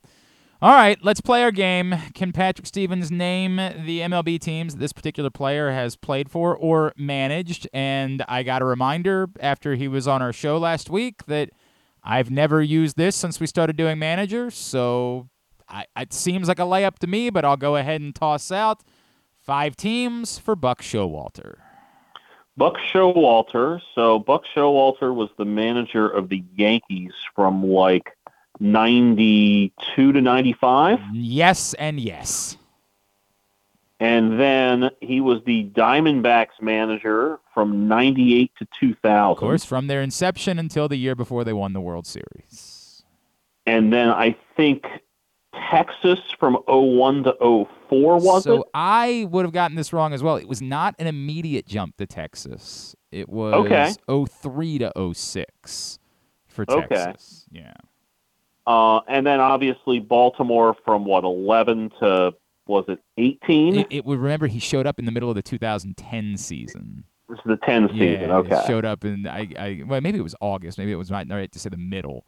But yes, until 2018. Yeah, that was the Juan Samuel in the middle year, right? Yes. And then the Mets in 22 and 23. There you go. That's Buck Showalter. Now, on to a couple of players. Admittedly, tricky. I did my best here for the 5-team guy, someone who was a 2-time All-Star, once led the league in saves, is recognized in one of his team's Ring of Honors. But I will tell you, I would have only gotten 3 for Bob Wickman. Bob Wickman. So Bob Wickman was a Yankee for sure. Most certainly. At the start. He was a Cleveland Indian. 2 different stints in Cleveland. Yes. He was a Milwaukee Brewer where he was an All-Star. And he was recognized on their Wall of Honor. Okay, and it should be noted that the only time I went to County Stadium, made a trip out there, it was Bob Wickman All-Star Poster Night. He was traded the day before. He was traded the day before to Atlanta. There, so that's how you know. Well done. Well done. So that's 4, and the 5th one, I got to admit, I'm a little lost on the 5th one, but I'll go ahead and do what I normally do and say the Dodgers. Very, very smart, but it was actually the Diamondbacks. The Diamondbacks was the final stop for Bob Wickman in 2007. And then a little bit more recent, I believe he is unemployed at the moment. I will double check that. Yeah, still a free agent, and we'll see if he continues. Also, apparently it's 5 teams. I did not realize. Okay, 5 teams for a 2-time All-Star and a World Series champion. Johnny Cueto is the other name. Johnny Cueto. Okay, well, Johnny Cueto was definitely in Cincinnati. Obviously, the bulk. He was in San Francisco. The rest of the bulk. So now you've got nothing but 1-year stops. Am I thinking he was in Miami for a minute? That was last season. He was in Miami. Was he in Kansas City for a minute? He was a trade deadline acquisition of the Royals, and I think won his World Series with the Royals. Yes, won a World Series with the Royals in 15. So you're missing where he was 2 years ago, and it's understandable because they were worth missing. Well, if they were worth missing 2 years ago, there's only so many serious candidates.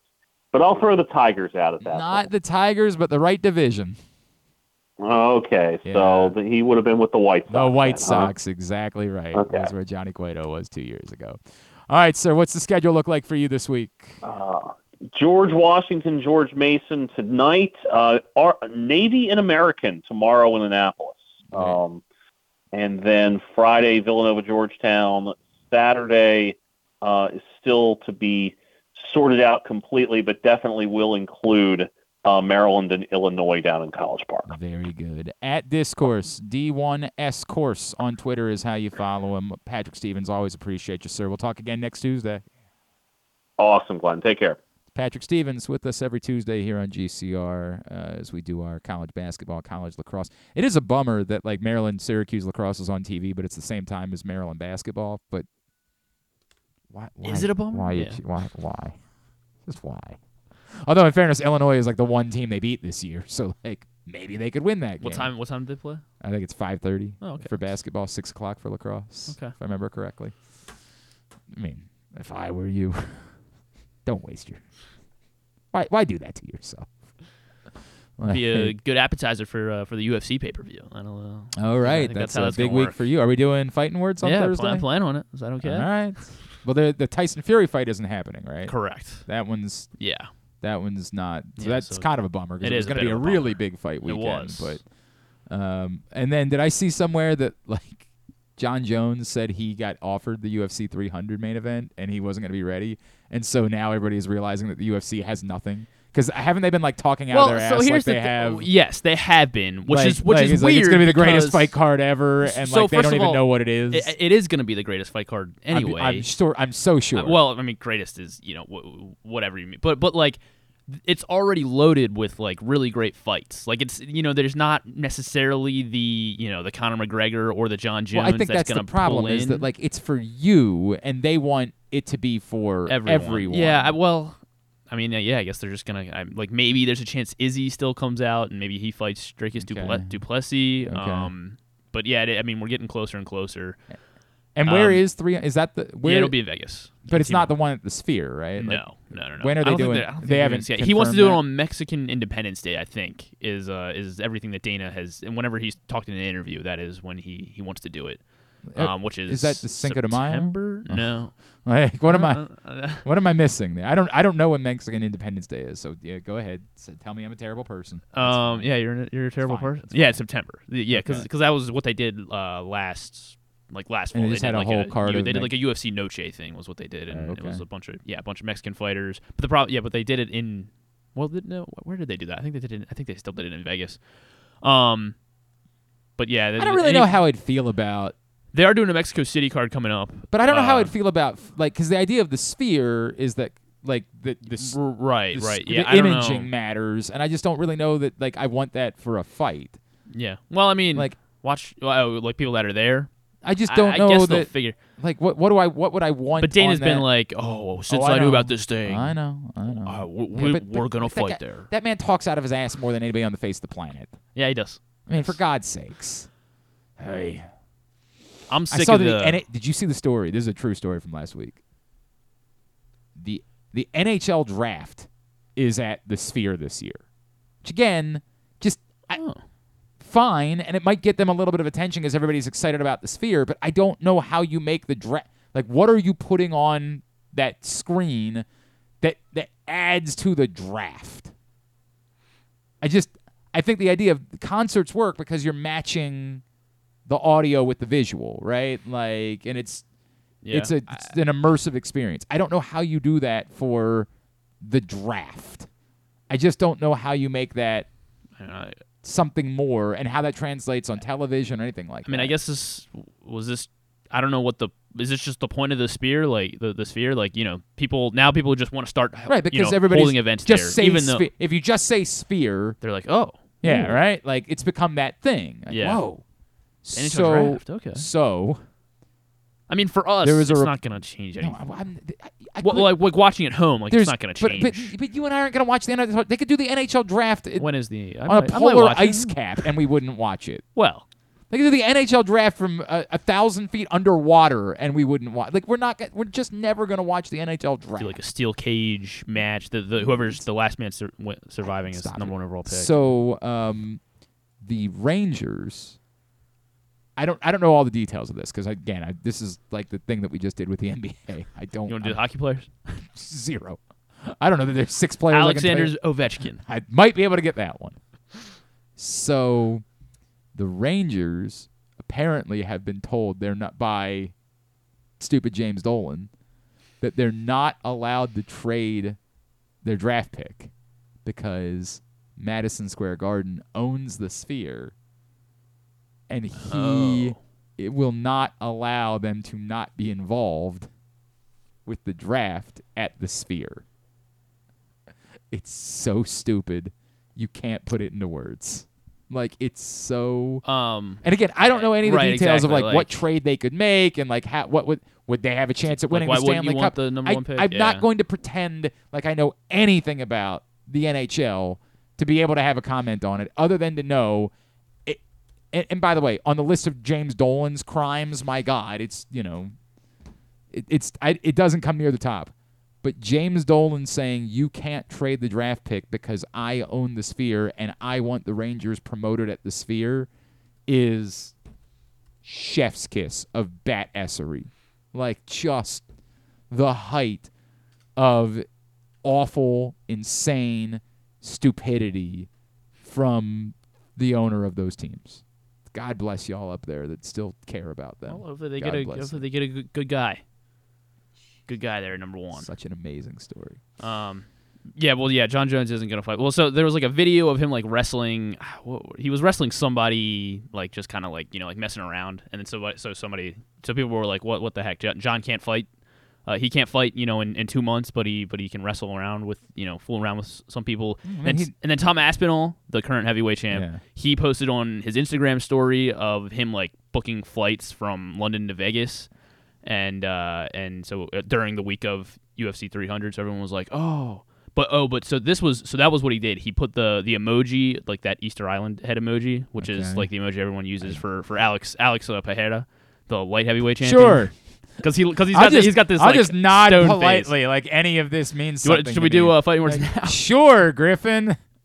This definitely is a thing because he's got that like really like stone look face. So that everyone's like, so maybe it'll be Alex Pereira will move up to heavyweight or something and fight Tom Aspinall. Which again, it wouldn't be nothing, but right? Yeah. I mean, it wouldn't get a casual, casual person who's going to care. I mean, at this point, by the way, it won't surprise me one bit when this. Scandal in the WWE allows Dana White to say, we'll have Brock Lesnar come. It won't surprise me one bit when he says, he might have been involved in human trafficking. That's my guy. Come on over here. Save me. save me. I won't even be a tenth of an ounce surprised. 46. He would. What? So he'll fight it. He'll fight Tom Aspinall. Didn't Frank Mir fight into his 40s? Didn't other guys? Yeah. Plenty of guys have fought into their 40s. I mean, 46 is pushing it. Yeah, 46. That's pushing it. I don't think he would fight Aspinall. I think they just put him on the card. It would just be the sake of having Brock Lesnar on the card. Frank Mir. Yeah. I mean, he's done it before. Didn't Frank Mir beat him? Or did he beat Frank Mir, right? Did they fight twice? Oh, maybe they fought twice. They might have fought twice. They might have fought twice. No, I do want to know. That was back when I still cared about the sport. That was back when it still interested me. And then, Dana White did everything in his power to make sure that didn't continue. It was like, oh, that thing where lots of people, I would rather just have this very small group of people. I would prefer that significantly. Yeah, he lost to him first, and then he beat him again. Yeah. Was one of them a title? They both. Oh, the second one was. Yeah, the second one where he beat him. That's what he was. Yeah, his first UFC. His first UFC fight, his second MMA fight, was against Frank Mir. Yeah, totally. And again, that wasn't the moment where I said to myself, maybe this isn't legitimate. But he did win, and he won the belt, right? So I can't. It's a whole thing. All right. Yeah, he did win the belt. He did. Exactly. That happened. I can't. I don't know what to say about that. He last fought in 2016 against Mark Hunt. Oh, I vaguely remember that. Yeah. When did he? Yeah. So he beat him, or it was overturned? Oh, he won a UD. He won a unanimous decision, and then it was overturned because he was doing steroids. He had clomiphene. He was doing steroids. Let's be honest. Have you seen Brock Lesnar? He was doing steroids. For God's sakes. Oh, we don't know what clomiphene. Maybe it was medical. Allegedly, whatever you want to do in order to protect. I don't think we're going to get sued, but let's just. Oh my God! He was probably. Oh my God! You might be right because they pulled him out to fight Mark Hunt for UFC 200. Yeah. Griffin. This is Brock Lesnar showing up on a report about sex trafficking. Dana White was fapping over it. Like Dana White was saying to himself, "Well, I have no scruples. Like I have no morals. No, like." 1,000% he was thinking to himself, this might save me. This might be my moment. And he doesn't care if Brock Lesnar's using steroids. My God. Like, he doesn't care. So what if they overturn the fight again? It's irrelevant. They just want to have him show up. I don't think it's going to happen. I hope, but I don't care either. Like, this is the I wish I could say the good news without for me a shadow is, of a doubt. I wish I could say the good news for me is doesn't affect me in any way. My life is good no matter what. All right, we got to take a break. We're 2 breaks behind. Yeah, I guess we do. Let's grab a break. When we come back in, I don't even know what we're doing. This is where we should have done the stupid NBA thing. Yeah. This is where we should have done that. I do have some other things I want to get to this morning. Today's show brought to you by Live Casino and Hotel. Griffin, what's going on at Live Casino and Hotel? Sports and Social, the place to be to watch your favorite sports. If you're a big college basketball fan, their 100-foot media wall should be right up your alley because Live Casino and Hotel Maryland features an on-site FanDuel location, and it is, of course, the ultimate spot to watch your favorite games on that said 100-foot media wall. Order up your favorite game day bites, take a sip from the signature crushes and extensive beer selections, all just steps away from the FanDuel Sportsbook. So watch, wager, and win at Sports and Social at Live Casino and Hotel Maryland. At Arundel Mills, must be 21. Please play responsibly. For help, visit mdgamblinghelp.org or call 1-800-GAMBLER. It's warm and dry outside and the schools are closed. It's Glenn Clark Radio. Why bet with the big boys this football season? Instead, try your hand with the local book, Superbook Sports, this fall. Superbook Sports is the book next door. Just a dedicated team of the best odds makers in Las Vegas, making sure you get the best prices and parlays anywhere. And now, Superbook will give you a bonus of up to $250 when you sign up and wager on the same day and use the promo code GlennClark23, GLENNCLARK23. So bet with the best and use the promo code GlennClark23 this football season with Superbook Sports. Visit superbook.com for terms and conditions. Gambling problem? Call 1-800-GAMBLER. There's so much focus on sports betting these days, but I want to talk about an area that nobody wants to gamble on, where you choose to go out and spend your hard-earned dollars to eat. The Costas Inn is no gamble at all. The quality on their menu is outstanding, and the value is off the charts with a great and varied list of specials Monday through Friday. And the staples of the menu, whether it's salads, burgers, fish, they're all fantastic. fantastic. And I haven't even mentioned the crabs or crab cakes yet. So check out the menu for yourself at CostasInn.com. When choosing a place to dine, never gamble on the food you put in your belly. The Costas Inn at 4100 North Point Boulevard, or call 410-477-1975 for reservations and your steamed crab orders. What company has the expertise to make your home healthier by purifying your air and killing all viruses, allergens, and bacteria? A.J. Michaels, Heating and Air Conditioning in Baltimore and Annapolis, ajmichaels.com. Whether your focus is luxury and comfort, convenience and technologically advanced connectivity, or sporty performance and aggressive styling, we've got the perfect Highlander for you. Check out buyatoyota.com for deals on new Highlanders from your local Toyota dealer today. Discover your next favorite beer crafted in the heart of Charm City. At Guilford Hall Brewery, we believe beer should be flavorful and easy to enjoy. Our meticulously crafted lagers and ales are derived from centuries-old European brewing traditions, a staple for both the seasoned beer aficionado or a novice hophead. Experience beer styles that dare to showcase the exceptionality of simplicity. Visit our restaurant and brewery at 1611 Guilford Avenue or view our menu and tap map online at guilfordhall.com. Guilford Hall Brewery, European tradition, Baltimore charm. The latest edition of Pressbox is available now, and it's our very special annual Best Of issue. On the cover, we celebrate Orioles manager Brandon Hyde as our Mo Gabba Sports Person of the Year, and the Orioles as our Team of the Year, with Stan the Fan Charles and Glenn Clark sitting down with Hyde to discuss his role in creating the culture that defined the Orioles' magic season. Also inside, we recognize the top people, performances, and moments of 2023. Pressbox is available for free at over 500 area locations, including 60 Royal Farm stores, and you can always find the entire edition as well as the best daily coverage of the Ravens, Terps, and O's at PressBoxOnline.com. Contrary to what some people believe, I actually like this guy when he sleeps. Glenn Clark, talking sports. Scratch Jorge Soler off the list of Orioles options overnight. He signed a 3-year deal with the San Francisco Giants, so no longer on the table as a potential pop bat if you think the Orioles could still use one of those. And as I brought the... Would you have paid that much? I don't remember what the number was. It was $14 million a year. 43 years, $42 Doesn't million. seem... I mean, like, how So, old... We did this. Jorge Soler is like, what, 33? Is that what we figured it out? I thought he was 34. 34? I thought it was 33. Yeah, I probably would. I probably would have paid that amount. What? 31. 31. Jeez. Yep.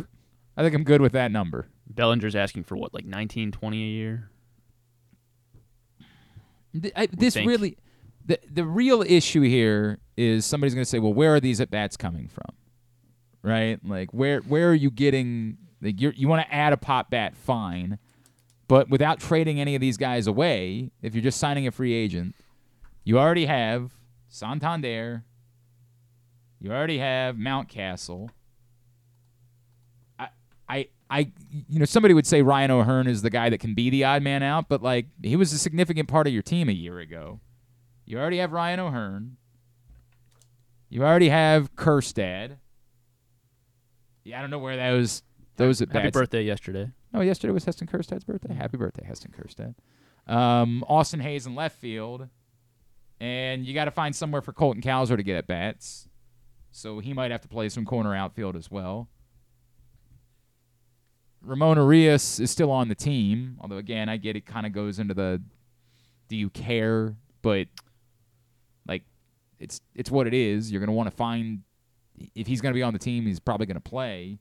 So the argument is all of these dudes, where would the at-bats come from for you to go out and sign a power bat? Now, my answer would be that's what you call a good problem to have. That's how you address that. You say... It's called figure it out. Yeah. Like, you have a manager, figure it out. And if the answer is, again, I can scratch a Ramon Arias off the list. I was a number one Ramon Arias fan. Everybody knows that about me until I looked at the advanced numbers and I said, wow, I'm stupid. So the first answer is I can scratch one guy off the list immediately. Love the guy. God bless him. See if you can't get a bag of balls for Ramon Arias, right? And if you can't, it's what it is. We'll survive. He'll beat us when he's on the Rockies or something. Probably will. Yeah. Probably will. And that'll suck. But it's the Rockies. But right. Yeah, it's way better that it's the Rockies than if it was a team we actually cared about. So that's the first way that I go about addressing that issue is I say, well, I've eliminated one. There's one less guy that I have to worry about finding at bats for. The next way that I go about doing it, I guess Kyle Stowers would have to go into this conversation as well, although I feel like he's closer to the, unfortunately, kind of don't care. The next way I go about doing it is doing the thing that we had talked about with the previous ownership, which was at some point, it's okay to be coming and going. I'm trying to remember who wrote the piece this way. I think it was Kylie McDaniel's piece looking at the top farm systems at ESPN.com. Kylie McDaniel referenced the fact that the Orioles are number one, but they're clearly on the downswing. Because once Jackson Holliday graduates from the prospect lists, they'll still have some top prospects, but they might not be number one anymore. God, I want to pull up this piece from Kylie McDaniel because he gives valuations monetarily to each of the farm systems when he does. Oh man, it's gonna drive me nuts. What happened? No, I just want to find this to try to define. All right, yep, I got it. So Kylie McDaniel assigns the Orioles as having a $371 million farm system right now, which is the number one overall, with the number two being the Cubs. And the Cubs, this isn't where I fall. God, ESPN, man, they could really, with all due respect, they could really do this better. No offense. I want to find the piece that I was looking at last night, and I, of course, can't find that. But I want them to have like a page that I could, like a landing spot for all of Kylie McDaniel's work that I can go to. Yes. That's what I'm looking for, and they, of course, don't provide that for me. Farm system. Kylie McDaniel farm system rankings. Okay. Because I do like maybe this is it. Maybe this might be it. I might have found it. Yes. Okay, thank you. Last year, 2023, he had them number one, but he had the system ranked at $466 million last year. This year, he has it at $371 million. So it's a significant drop-off, despite the fact that it's still number one, and number one by like $50 million over the Cubs, who are number two. And I get it. Like, I don't know enough of what he does on his grading system to pretend like his monetary value is Bible. But I also know that Kylie McDaniel knows a little bit more, and I believe that this system exists, that I can at least give it some amount of value. So the Orioles' system is on the downturn. Understandably so. The guys that made it the number one system went to the major leagues. Jackson Holliday is about to join them. The next prospects on the list, according to Kylie McDaniel, were obviously Mayo and Basayo, though I think he had Mayo 2, Basayo 3, whereas other people have had Basayo 2, Mayo 3. Like I think Keith Law has Basayo 2, Mayo 3, but he has Mayo 2 and Basayo 3. And then after that, he's got I have it.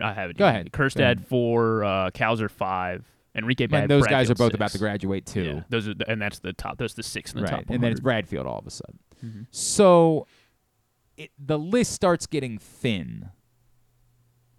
The point that I would make is at some point you're going to have to, and they already did this a little bit with the Burns deal, but you might have to use what you have at the major league level to fortify your minor league system. And if you're looking to upgrade with a power bat somewhere, then the answer might be it's time to trade Santander. It's time to trade Cedric Mullins. If you're committed to Colton Cowser, if you're committed to Heston Kjerstad. If you go out and sign... Where would Bellinger play if you go sign Bellinger? And I don't think the Orioles will. Like, I'd make that abundantly clear. Is he... I mean, he played center. He's played center field. I know, but is he still is that still where he's best suited? First base, I don't know that he's. Yeah, I'm trying to think of what else he's played besides center field when he's not been playing center field. I mean, you assume he can play the corners. He played 59 games at first base last year. Okay. So, but don't figure out second base and.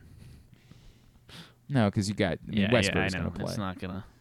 First base would be the answer. Although Mountcastle's become a good defensive first unless you baseman. trade Santander, but or Santander or Mountcastle that. Yeah. My point would be, if you're going to do this, then the answer is do both things. Sign someone and trade someone. Trade Mountcastle, but trade him for prospects.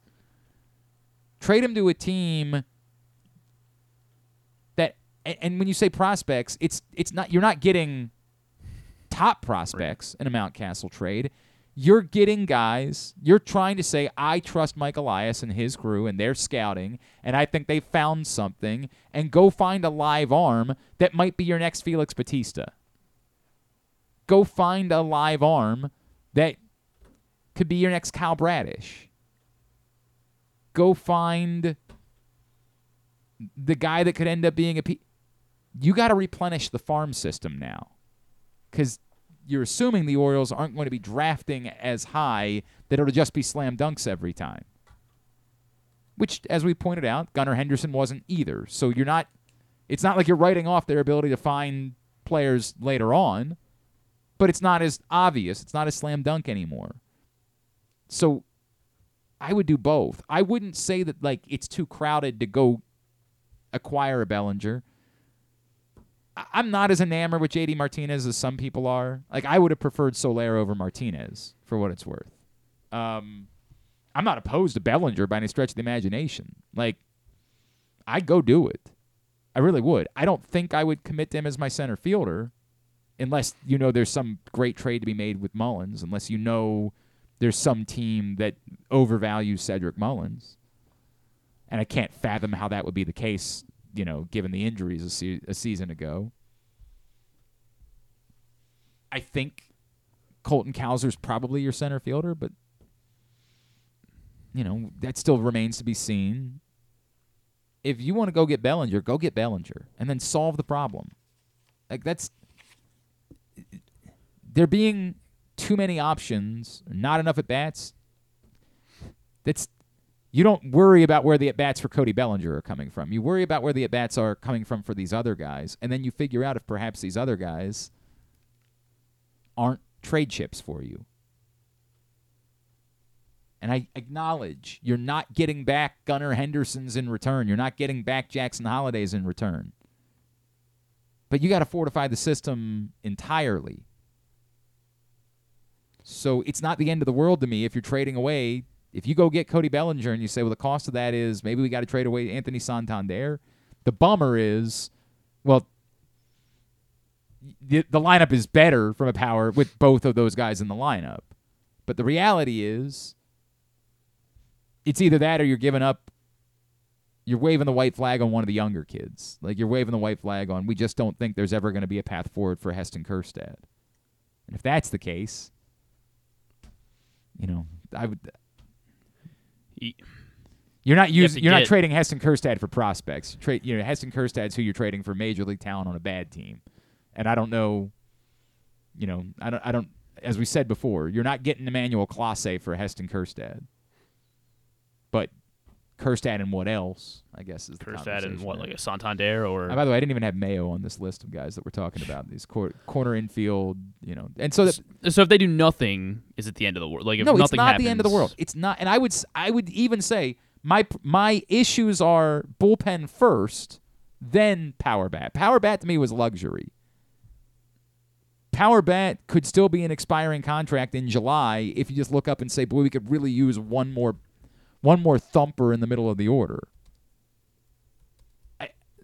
I would love... Cody Bellinger's a different argument, right? Cody Bellinger isn't just a power bat. Cody Bellinger is you're going and getting a baseball player when you go and get Cody Bellinger.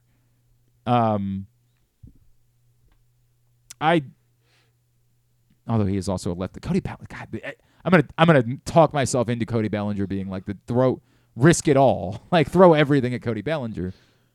Because he does seem. How old is Cody Bellinger? He's younger. Like yeah, I know, but is he 30? For some reason I wanted to say he's not yet. Cody Bellinger is 28. And what's the word on what he was looking for? I thought it was 19, 20. But for how many years? Good question. I would assume probably 3 or 4. Oh, I would think that he would, or like 5 completely. I mean, I guess he could. If maybe he says, I still think I could get one more deal at 31. If he's only 28, Jesus, maybe he would be willing to do it because he thinks he can get one more deal at 31. But I would think that he would want something longer term, or else why wouldn't? If all he wanted was 3 years and $60 million bucks? Why would somebody have not signed Cody Bellinger by now? Like, come on. It's got to be because he's looking for a longer deal than that, right? He declined he had a $25 million option for 2024 with the Cubs, and he declined that. Okay, but that could just be in the interest of getting a long-term deal, which speaks again. If that's why I think he could be looking for a longer-term deal. Right. I don't know, but Cody Bellinger makes a whole lot of sense. I do understand that the Orioles have a lot of internal options they believe could solve this problem. And if they fully believe in both Heston Kjerstad and Kobe Mayo as being major league power bats, then they just don't think that it's the problem that you think that it is. I think that it is. Bullpen to me is that's the big thing. I keep feeling like I'm more concerned about it than everybody else is, and I can't figure if that's because I'm too concerned or everybody else isn't concerned enough. Like, I'm really getting the reminder that they won 31-run games a year ago. As I look at like the PECOTA projections, I'm like, yeah, you know what? I understand why we think it's unfair that the number would be 87. Like that's an absurd thought process that the team's going to drop that much. But I get it. Natural regression. 31. It's a little bit natural regression. It's 31-run wins because Felix Bautista was untouchable. Untouchable for the most part. Craig Kimbrell ain't untouchable. And it's a mix. Some people are nervous about Craig Kimbrell because you can't use him as much as you use Felix Bautista. I'm nervous about Craig Kimbrell because even when you use Craig Kimbrell, I'm not sure what he is at this point.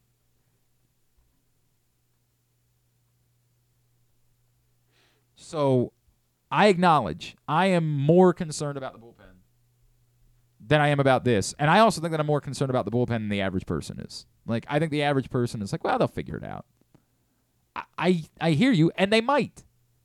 As we bring up, could Dylan Tate regain... If Dylan Tate, by the way, regained his 2022 form, there's an argument that he would be the better option to be the closer. I mean, they signed Craig Kimbrell, so he's going to be the closer. But remember, when they signed him, I was like, okay, but what are you doing about closer? Like, I didn't like the idea of Craig Kimbrell just being the guy. It seemed like the thing you did because you don't want it to be awkward with Felix Bautista the following year. Like, this is definitely, here's our closer just for this year. I would be more inclined to find one of these live arms and tell him, you get to be the closer, and then we'll figure it out a year from now. Again, phrase of the day. The good problem to have. Too many players. You can't find a bats for all of them. Good problem.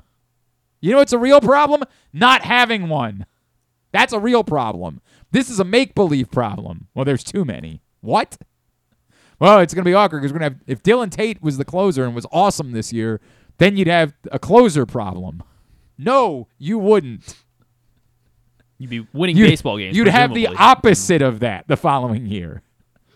You'd have 2 closers, which is 2 more than some teams will have. These aren't real problems. These are problems we make up in our mind. Well, there's too many good players. There's too many guys you want to get at bats for. Okay? I pray that's the case. I pray it to be true.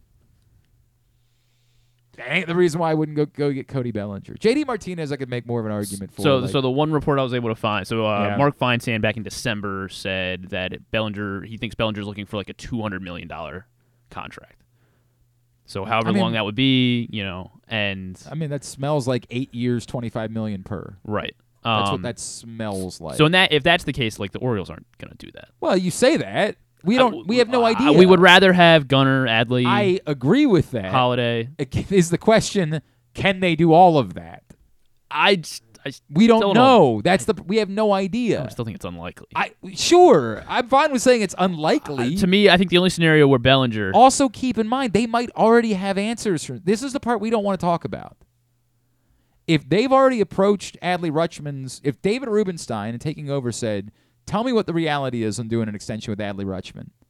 And they went to Adley Rutschman's camp, and Rutschman said, no, we're a year away from arbitration. We already got money when we signed. We don't need to do this. We're not signing. That's the part that nobody can say out loud. Nobody wants to say, because then it creates friction between you and the players that are on your team that you're trying to go win with. Nobody wants to say, guys, they said flat out no to us. I was even surprised, frankly, in the one interview that Corbin Burns did, that he was as direct as he was. Normally, players don't want to do that either. He apparently had said it before. So he was like, I don't feel like I'm saying anything I haven't said before. Normally, players would be like, yeah, I'd definitely be interested in just because it's the right thing to say. You don't want to go somewhere and be like, hey, yeah, I'm here, but I'm here for a good time, not for a long time. You don't want to create that awkwardness. I appreciated the honesty that Corbin Burns gave, but it's also plausible while you say, well, I wouldn't want them to spend that money because I would rather them spend it on the guys that you have. Totally understood. The problem being, what if you can't? And we don't want to think about that. We don't like that. But what if they've already approached Scott Boras, after they called him to say, hey, we're you're trading for your guy. Hey, by the way, if you change your mind about Gunnar and Jackson Holiday? And he was like, nah, Chief. I want him to get to the open market. You got to pay him $500 million or else we're not signing. And then the Orioles said, well, if we can't spend the money there, spend it on someone else. And it's still going to be tough for me to be excited about a $200 million Bellinger contract because then that's going to make me think, then it seems that much more less likely that Gunnar. I completely understand. This part of this is we just don't have any answers yet on what David Rubenstein is going to be as an owner, and he can't talk until it's official. Mm-hmm. And even when he does, he'll probably be measured. He's not going to come out and say, I'm going to spend $1 billion on baseball players today. Like, he's not going to do that. Could. It'd be awesome. You literally could. It'd be awesome. Yeah, right. Which is weird. Spend $1 billion and be like, and yep, I got lots more. Everything's fine here. Nothing to worry about. I feel like the only way, unless he's like he wants to chase a title, and there's no long-term market out there for Cody Bellinger, so he signs like a 25, 26, 27 million 1-year contract with the Orioles, right? Yeah, I don't know, man. I don't know if that's. Look, I don't think it's likely no matter what. I would think if we're days away from spring training starting. If that's where the market was, I feel like he probably would have gone ahead and taken that deal from somebody today. I really am in a weird place because it's one of those we don't know as much as we want to know.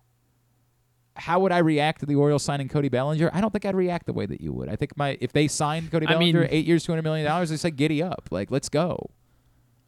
I would worry about those other things when you worry about them.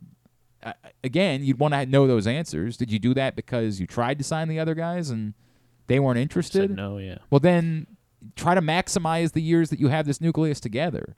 It was funny because I don't know what the context was, but somebody brought up to me remember they were at the time the Indians, now the Guardians, were a game away from winning the World Series. If I remember right, had a lead late against the Cubs, and we all know it went to extra innings in Game 7. But if I remember right, had a lead. Like, they were this close to winning the World Series. What was the nucleus of that team? Lindor, right? Yeah. Keep going. I don't know. Rajay Davis was on that team. But that certainly, I don't think it counted as the nucleus. Corey Kluber and the pitching obviously was significant on that team. But go back, look at the 2016 Cleveland Guardians. This is now 8 years ago, to be fair, right? Like, it is. We are getting distance on this. But it was. Was Jose Ramirez on that team? I believe he was. Yeah, Jose Ramirez was on that team.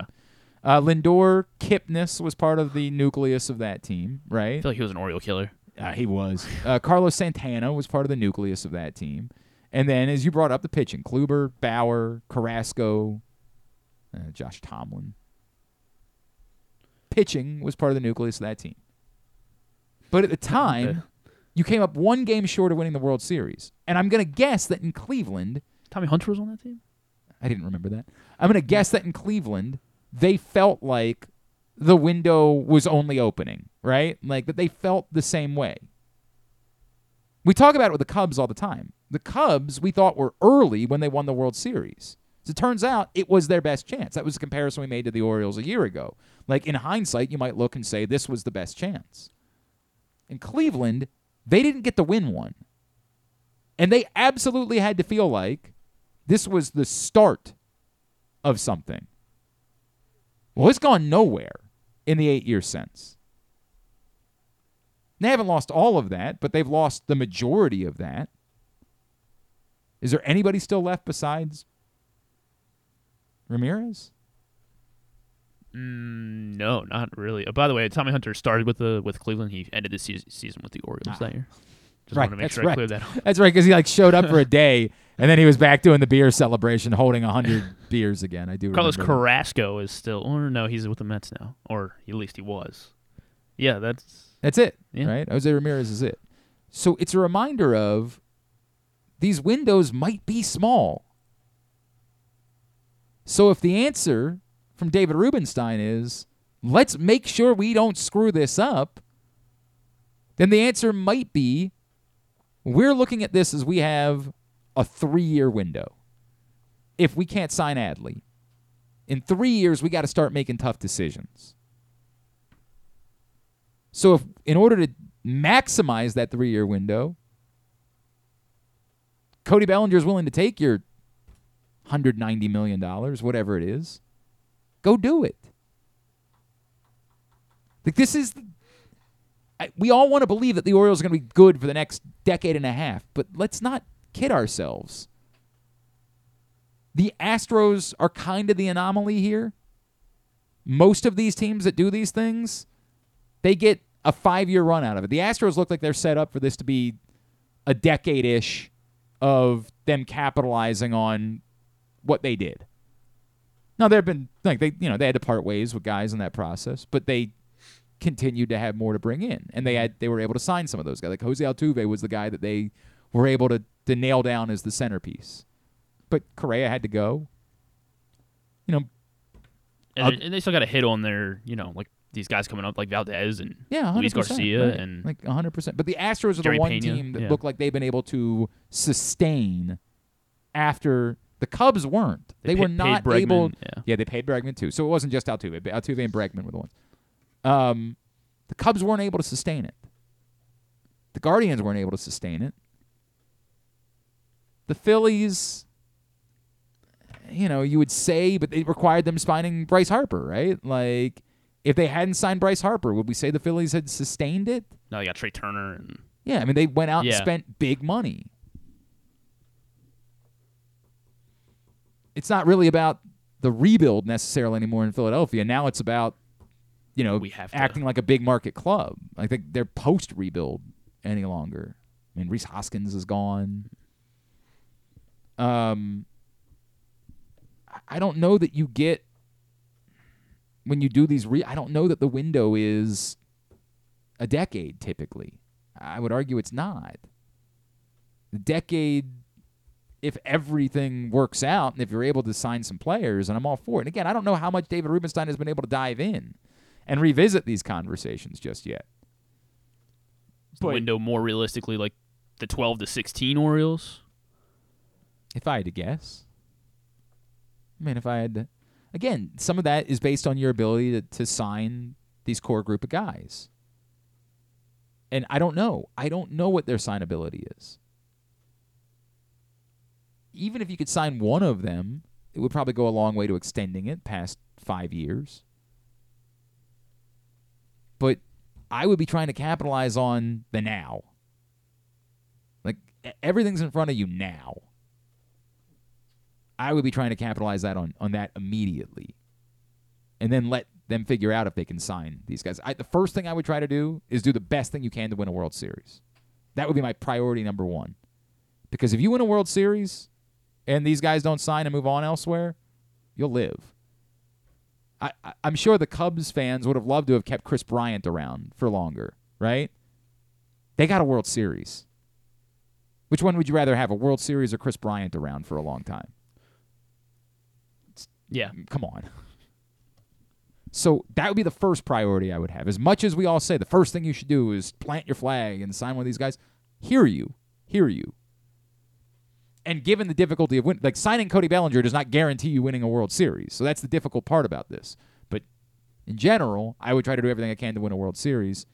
Figure out if you can sign these guys. And I would like to have already had a feel on that once I decided to take the team over. Like, I would have liked to have said, hey, what's the reality of those circumstances? Because if any of them were, I'd love to be here, the last ownership group just hadn't made me an offer, well, then let's go ahead and get that squared away today. Let's wait 0 more days. Now, maybe David Rubenstein says, let's wait until the day after I take over so that I can be part of it and I can stand up there at the dais and, shake hands. But let's get that squared away. If that was the problem, was just that the last ownership group wasn't making the offer, let's figure that out. But if the problem was the signability of these guys, then maximize the time you have. And nobody wants to talk about it that way because we all want to believe that, just sign these guys. Well, it's not that simple. We want it to be that simple. It's not that simple. So if it can't be done, just don't screw it up the way you did the last time. Maximize it. Corbin Burns, it's a good way to go about maximizing something, but it's 1 year. Spending money on a player, you don't have to give anything up, keep him around for longer than 1 year. It's another good way to go about maximizing something.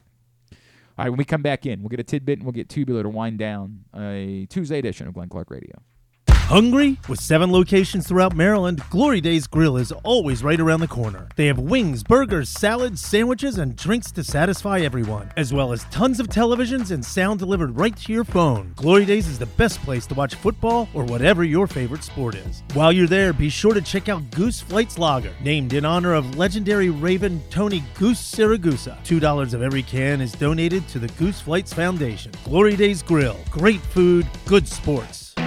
Why bet with the big boys this football season? Instead, try your hand with the local book, Superbook Sports, this fall. Superbook Sports is the book next door. Just a dedicated team of the best odds makers in Las Vegas, making sure you get the best prices and parlays anywhere. And now, Superbook will give you a bonus of up to $250 when you sign up and wager on the same day and use the promo code GlennClark23, GLENNCLARK23. So bet with the best and use the promo code GlennClark23 this football season with Superbook Sports. Visit superbook.com for terms and conditions. Gambling problem? Call 1-800-GAMBLER.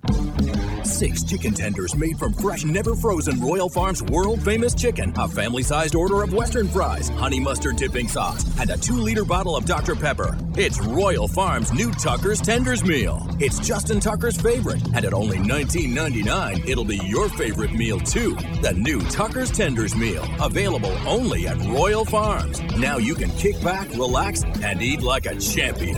Real fresh, real fast, Royal Farms.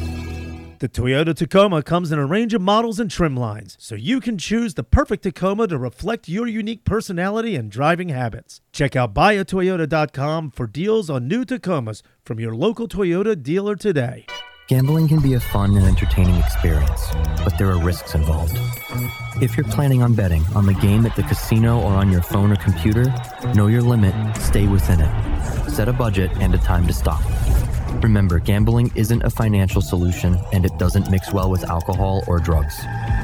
Know the risks and have a plan before you begin gambling.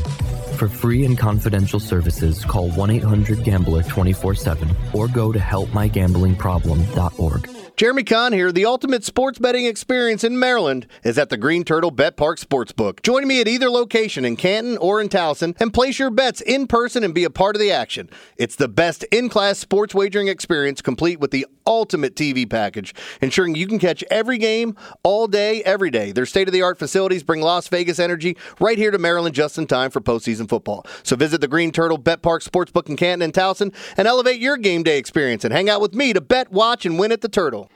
Coming back in here with Glenn and the other guy, Garrett, whatever his name is. You know who they are.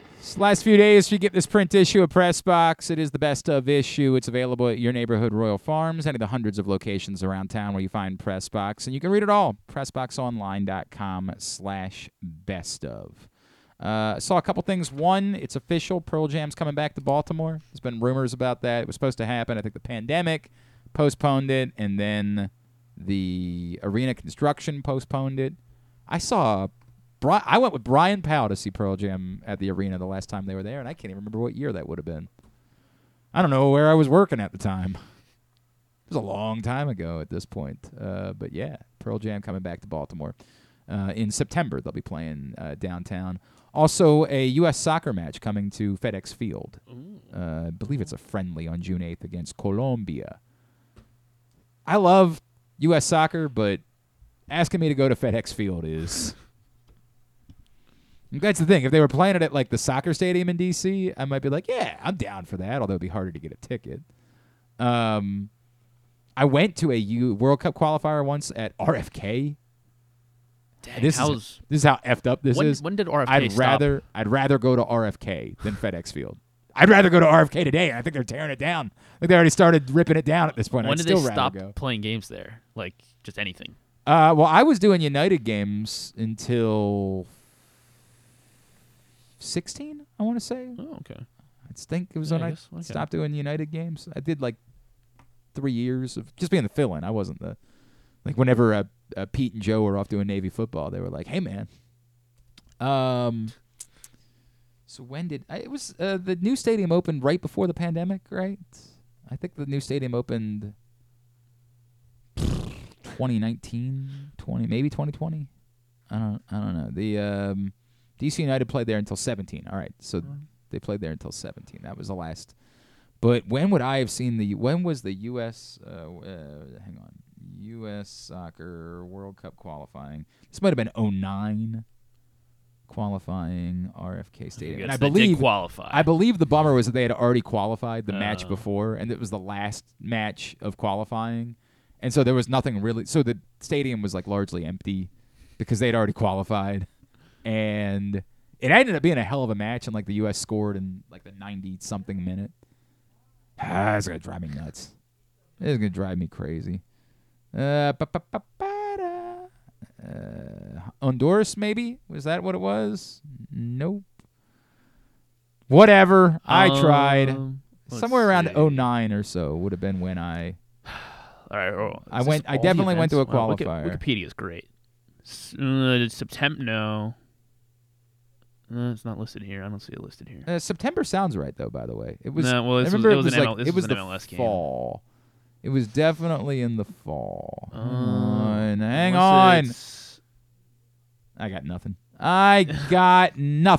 It wasn't on. It wasn't. That was the game in 01. Gold Cup in 11. No. World Cup qualifiers. No, it wasn't a Gold Cup. It was a qualifier. I just think they had already qualified. Well, they hosted the MLS All-Star game in 04. Who cares? You're not helping me. I can't find it. God damn it, Griffin. I don't think you went. I definitely was there. Only time I think I've ever been to a World Cup qualifier, if I remember correctly. Why is it not coming up with this? Thanks a lot, Wikipedia. Let's see. Thanks for nothing. I'm trying to get to soccer. Soccer. Here we go. I'm in soccer. 2000. Advance me forward. 2000. No. They apparently don't remember it either. All right. Let's see. I got nothing. Let's see who. I got nothing. See if I can pull up the 2009 Whatever. in I saw soccer. it there. But I don't know it was 09. It could have been 10. I think it was... When was the World... Okay, hang on. We could do this math. What year was the World Cup? 2010. So then it would have had to have been in 2009, right? Yeah, that would make sense. World Cup qualifying. USMNT. 2009 in American soccer. Pretty good, right? We're getting this. That's what I'm looking at too. We're getting Washington D.C. Yeah, Costa October. Rica, October 14th. But where? Bam! At RFK Stadium. Oh, okay, yeah. Yes. You were one of 26,243. I'm telling you, they had already qualified, so it didn't matter anymore. It was a thriller. And they got a late goal. I don't remember the U.S. exactly. scored a late goal. Well, yeah, you're right. It was in In the the 95th minute. I almost nailed this. We took the old radio station did a bus trip to that game. And it was the only qualifier I've ever been to, and I was bummed. I was really bummed that it didn't matter. Like, that part was a huge bummer. I mean, I was relieved because you weren't stressed out. Right, 100%. But it was still awesome. It was still super cool, but it would have been cooler if there were 50,000 people there because it mattered. Like, that would have been cool. Still, good time. But, yes, the U.S. will play indeed. That was a really long way of me saying the U.S. is going to play at FedEx Field. It's a really long way of saying Pearl Jam is back. Well, it started with that, and then it went to the FedEx Field thing. And asking me to go to FedEx Field for anything is like asking you to bridge too far. It's build a house. It's awful. It is such an awful experience. It is, I mean, hell. I'm trying to think of what it would take for me to go to if the World Cup was at FedEx Field, if the U.S. was playing Italy in a World Cup final, maybe. How much are those tickets going to go for? $1 billion. Only if they play Italy. Well, because I love Italy. Oh. It would actually be very conflicting. My family's Italian. Okay. So I would be very conflicted by... I wouldn't be. I would be rooting for the U.S., obviously, but... That's difficult. Yeah, I'd like to go. I'd love to go to a U.S. match, but I don't think I'm going to... It's FedEx Field. God, why couldn't they play that in Baltimore? You get Terry Hasseltine on the phone. Why couldn't they have pushed that to Baltimore? Gross. All right. Tidbit is brought to you today by Superbook. I don't think that we have any soccer bets that we can make with Superbook just right. Yeah, right. Champions League today? Oh yeah, there is Champions League action today. I don't care. Yeah, I know. We can't really give any educated. Yeah, have no thoughts whatsoever. I also don't know because they have it listed. Leipzig and Real Madrid. Yeah, that should be a good one. Yeah, it should. Leipzig. For some reason, the Champions League bets are locked. Don't know what that's all about. City plays Copenhagen. Yeah, I got nothing. I think they win that one. I got nothing. It's only minus 400.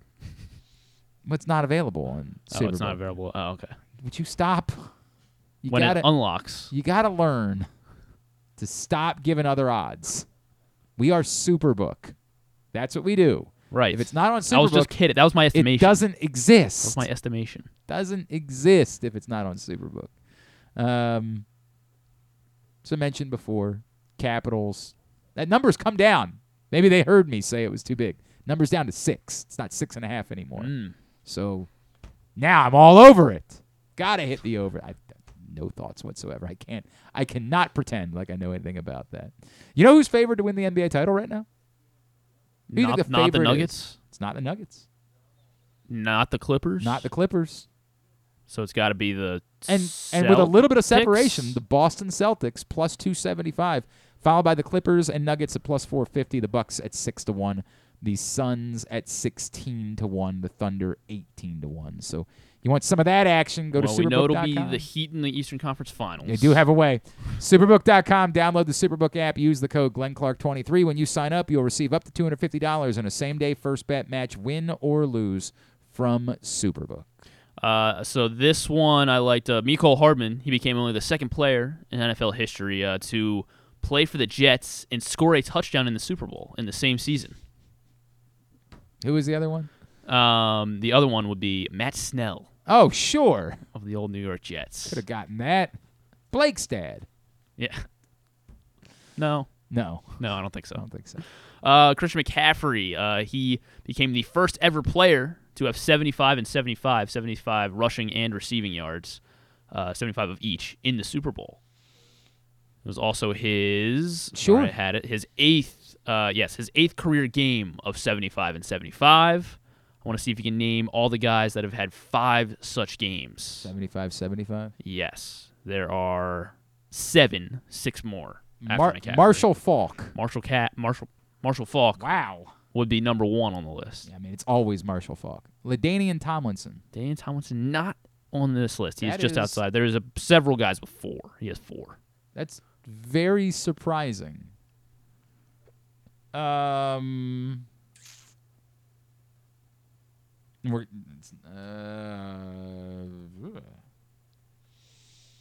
Le'Veon Bell. Le'Veon Bell only had 4. Okay. Chris Johnson. Not Chris Johnson. Maurice Jones-Drew. Not MJD. Brian Westbrook. Not Brian Westbrook. This is going well. Yeah, they're all a little older. Not that much older, but These guys I should know. I thought so. Barry Sanders. Not Barry. He wasn't really a pass catcher. Walter Payton. Walter Payton had 6 such games. All right, maybe we'll just do like all the guys with 6 or more. There's one more in the top 4 here. One more in the top 4. Yes. Sean Alexander. Not Sean Alexander. Jamal Charles. Not Jamal Charles. Warwick Dunn. Not Warwick Dunn. Edgerrin James. Edgerrin James, only 4. Fred Taylor. Fred Taylor, 4 as well. FC. I guess I should have just named all the guys with exactly 4. Alvin Kamara. Alvin Kamara not in this one. Austin Eckler. 3 for Kamara. Not Eckler. Okay. I'm ready for a hint. Go ahead. He was a former Raven.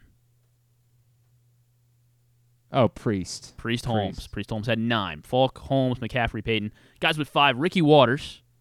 Might have been able to get Ricky Roger Waters. Craig. Okay, Roger Craig makes sense. Chuck Foreman. I wasn't going to get Chuck And Foreman. there's one Raven that had 4. There's another Raven that had... Oh, Ray Rice. Ray Rice, Yeah. yes.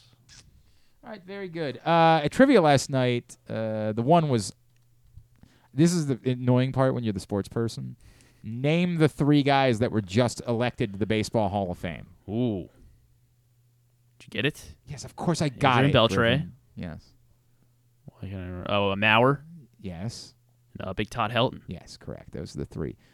This Hall of Fame shortstop was known as the Flying Dutchman. Ooh.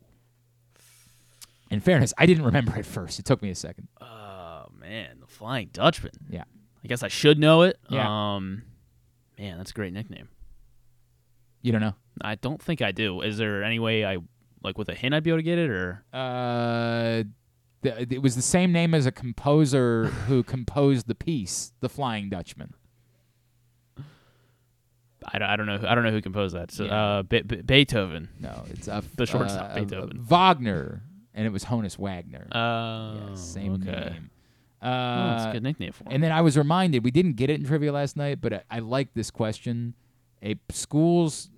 College that produced both a Super Bowl winning quarterback and a president.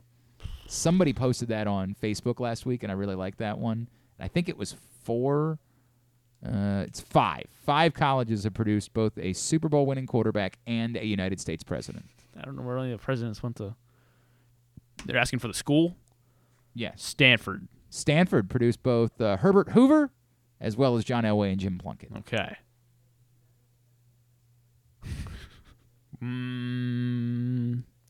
Where would these guys go to? Let's go with Alabama. What president do you think went to the University I of don't know. Alabama? A lot of guys. No chance. Maybe Florida. No chance. No, you are thinking really low on your rungs of institutions. You started off hot. They're all with really Maryland. Yeah, I know I started off that. Stanford. Although in fairness, Notre Dame. Some of Notre these, Dame. I got to be honest with you. Actually, Notre Dame's a great guess. Apparently never produced a president. Although there haven't been a ton of Catholic presidents, so I guess that's not that surprising. Let's go. One of them should be very UCLA. One of them should be overwhelmingly obvious. Yeah, overwhelmingly. Overwhelmingly. Texas. USC. No. Arizona. No, I guess not Arizona. Not Not going Arizona. well. No, Not scratch going that well. one. Scratch that one. Not going well. Boston College. What are we just throwing out names of colleges at this point? What are you basing this off of? Are you considering what? Like, base it off some information you have. Like, who won the last Super Bowl? Michigan. Michigan's a great guess. Yes, Tom Brady okay. and Gerald Ford, of All right, course, good, who played football at the University of Michigan. How about then Texas Tech? I was at least hoping that you would start guessing schools that you knew had produced Super Bowl champions. No, Texas Tech certainly has not produced a president, but at least you're getting somewhere with schools that have definitively produced one or the other. Cal. No. Obviously Aaron Rodgers, but yeah. Yes. Let's see here. Purdue. Nope. Yeah, Drew Brees, I get it. Yeah. Again, you're getting there. You're at least. Where else do we want to go with this? Delaware. Thank you. I don't know why this took so long. Oh yeah. Okay, Holy that one's pretty obvious. You're right. That Delaware. was the one. Yeah, that is a good one. So Delaware, Michigan.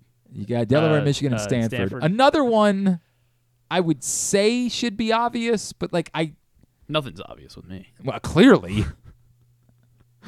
You figured out Delaware because of the local connection. I would tell you there's another local connection, but you really got to think about that.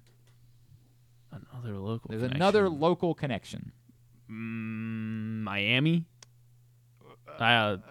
Technically, yes. Which Miami? Ohio. Miami of Ohio. That's not the local connection, obviously. Miami of Ohio produced. Yeah, who went? Both Ben Roethlisberger, of course, and I actually don't remember which Harrison. I just saw Harrison. I don't know if it's William Henry or Benjamin Harrison. How many schools? You said there's 4 or 5. There's a fifth one. Oh. There's a local connection to the fifth one. Strong local connection. Strong local connection. Strong. I know. What am I missing here? Local connection. Really hard to be stronger. It won a Super Bowl. President and a Super Bowl. Almost impossible to be stronger. Give me a second here. Oh God. So we're talking about like Trent Dilfer? No, not talking about Trent Dilfer. Well, where did he go to school? Oh God. I can't. You're not. Louisville? Nope, not Kentucky? Louisville. Yes, John Unitas did not. You're right about Louisville. He went to Louisville, but did not. No. So bad. I guess it is. So what am I missing? I'm trying to figure out what I'm missing. Well, this school produced a president in Jimmy Carter and a Super Bowl winning quarterback in Roger Staubach, because the answer is the closest college football program to where you're sitting. Towson had a... No! The Naval Academy, you idiots! Oh, Navy. Okay. Yeah, that one. Strong local connection. Yeah, Navy. Strong. Navy. I said it. God, that was painful. All right, You want to come out next week, you said? What? Yeah. Yeah. I could really use you on Mondays. Although, in fairness, my cousin's son's been coming with us and never knows anything. And then randomly last night there was a question about what Egyptian god, and he was like, it's a crocodile. And I looked at him like, what? It was right? Yes. Nice. He knew it. It was very helpful. Very, very helpful. We didn't get the final though. The final was I don't remember something.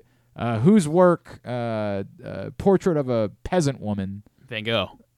That's correct. Knew it. That was my guess, by the way, but I didn't know it. So, everybody's like, "Who do you think it is?" And the first person was like, "I bet it's Da Vinci," and I was like, "I think it's Van Gogh," but just guessing.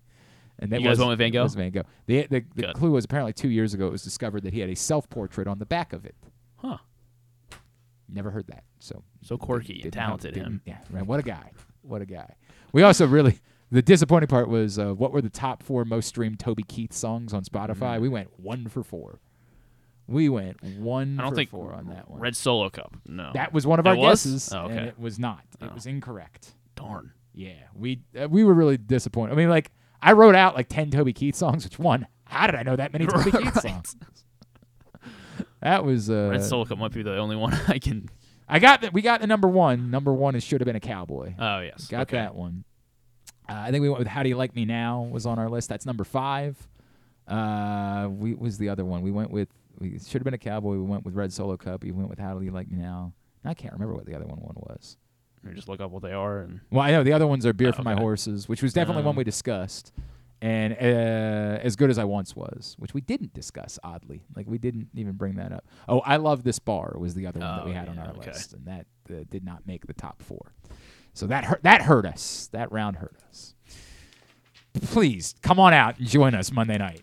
What happened with the Van Gogh one, yeah. Yeah. Well, no, because you didn't know it either. You would have just been spitballing the same way I was. I don't waffle. I don't waffle. I had no conviction. I said Van Gogh, but I had no conviction. Well, that's why we would have gotten it, because I would have been like, oh, you would have backed me up? Of course. There you go. Well, you would have backed me up because I would have said it first. Tubular brought to you by Goose Flights. Goose Flights Lager available wherever, not wherever, but where are lots of locations around town. Cans available at Alonzo's on Cold Spring Lane. Also at the Green Turtle Bet Park Sportsbook in Canton. Cans available at all of the state's Glory Days Grill locations. Cans and 6-packs at both Guilford Hall Brewery and Station North, as well as Casa Sin and Dundalk. 6-packs and cases at the Wine Source in Hamden. $1.98 from every can sold goes to the Goose Flights Foundation, the work they're doing to provide non-emergency medical transport for those in need. Find out more at PressBoxOnline.com/gooseflights. Nothing. It stinks tonight. College basketball. Stinks. Big Ten hoops on Peacock. Michigan, Illinois at 7. Ohio State, Wisconsin at 9. Late night Mountain West, right? New Mexico, Nevada. That's what's getting you. That's what's getting your gander today. That's at 11 o'clock Bingo. on CBS Sports Network. Oh yeah, it's weak. Take a nap. And Monumental Avalanche Capitals at 7 o'clock. TNT Thunder Magic 7:30. Kings Suns at 10. Maybe I'll spend some time with my sons this evening. Not my actual sons. They don't get me. As Griffin mentioned, Champions League this afternoon on Paramount Plus. RB Leipzig and Real Madrid, and Copenhagen, Man City, both at 3. USA Network tonight for WWE NXT at 8. Non-sports? Nope. Amy Schumer, Towson alum, be on Fallon. Great. And that's it. Taylor Tomlinson has a comedy special on Netflix. She's doing the new show on midnight, CBS yes. after midnight. I actually have seen some of her clips. She's funny. I like her. Kenny the Jet will be on Kimmel. Why would anybody care about that? Iron Claw goes to video on demand today. Maybe I'll. Oh, really? I need to. Okay. It slipped me. Yeah, do that. I would do that. That's what it is. All right. Thanks today. Right now, actually. Can we watch it now? No. Thanks to Matt Swope. Thanks also to Patrick Stevens, Wes Brown. We'll get it up in the greatest hits section of the. Oh my God, it's so good. Tab at GlennClarkRadio.com. Tomorrow, Tony Pauline will. We'll do our first NFL draft segment of the year with our buddy Tony Pauline. Paul Rabel's going to check in tomorrow. They've got the big event coming up down in D.C. And talk about what's wrong with this country, I think. Is Drew coming in? Yeah. Unless, I guess we can arrange it for. Got to see a lot of Drew over the course of next week. That's right. Great. All right. Thanks, everybody at PressBox, all of our great sponsors and partners, including Live Casino and Hotel, Mother's North Grill, A.J. Michaels, Guilford Hall Brewery, Royal Farms, Costa Sin, Superbook Sports, Harford County, your local Toyota dealer, buyatoyota.com. Hey, we got a lot of feedback. Oh, and Glory Days Grill. Got a lot of feedback about Ken Burns yesterday. That was fun for me, too. Thank you all for that was neat. That was really neat. I greatly enjoyed that. So thank you for the feedback that you gave me about that. Good job, as well. I enjoyed it as well. I was brilliant, obviously. I was incredible. I had to make sure that we could hear him. You know what? That's a good point. Couldn't have done it without you. Well, could have, but wouldn't have wanted to. So, you're welcome. Got that going. Yeah, you're welcome. I get it. Got that going. I was about to give you credit for booking him. I was like, no, I booked him. You don't get anything. All right. Follow us, Twitter, Instagram, and TikTok at Glenn Clark Radio. Thanks to Griffin at Griffin_Bass. And have a great Tuesday night. Go nobody. Duke sucks.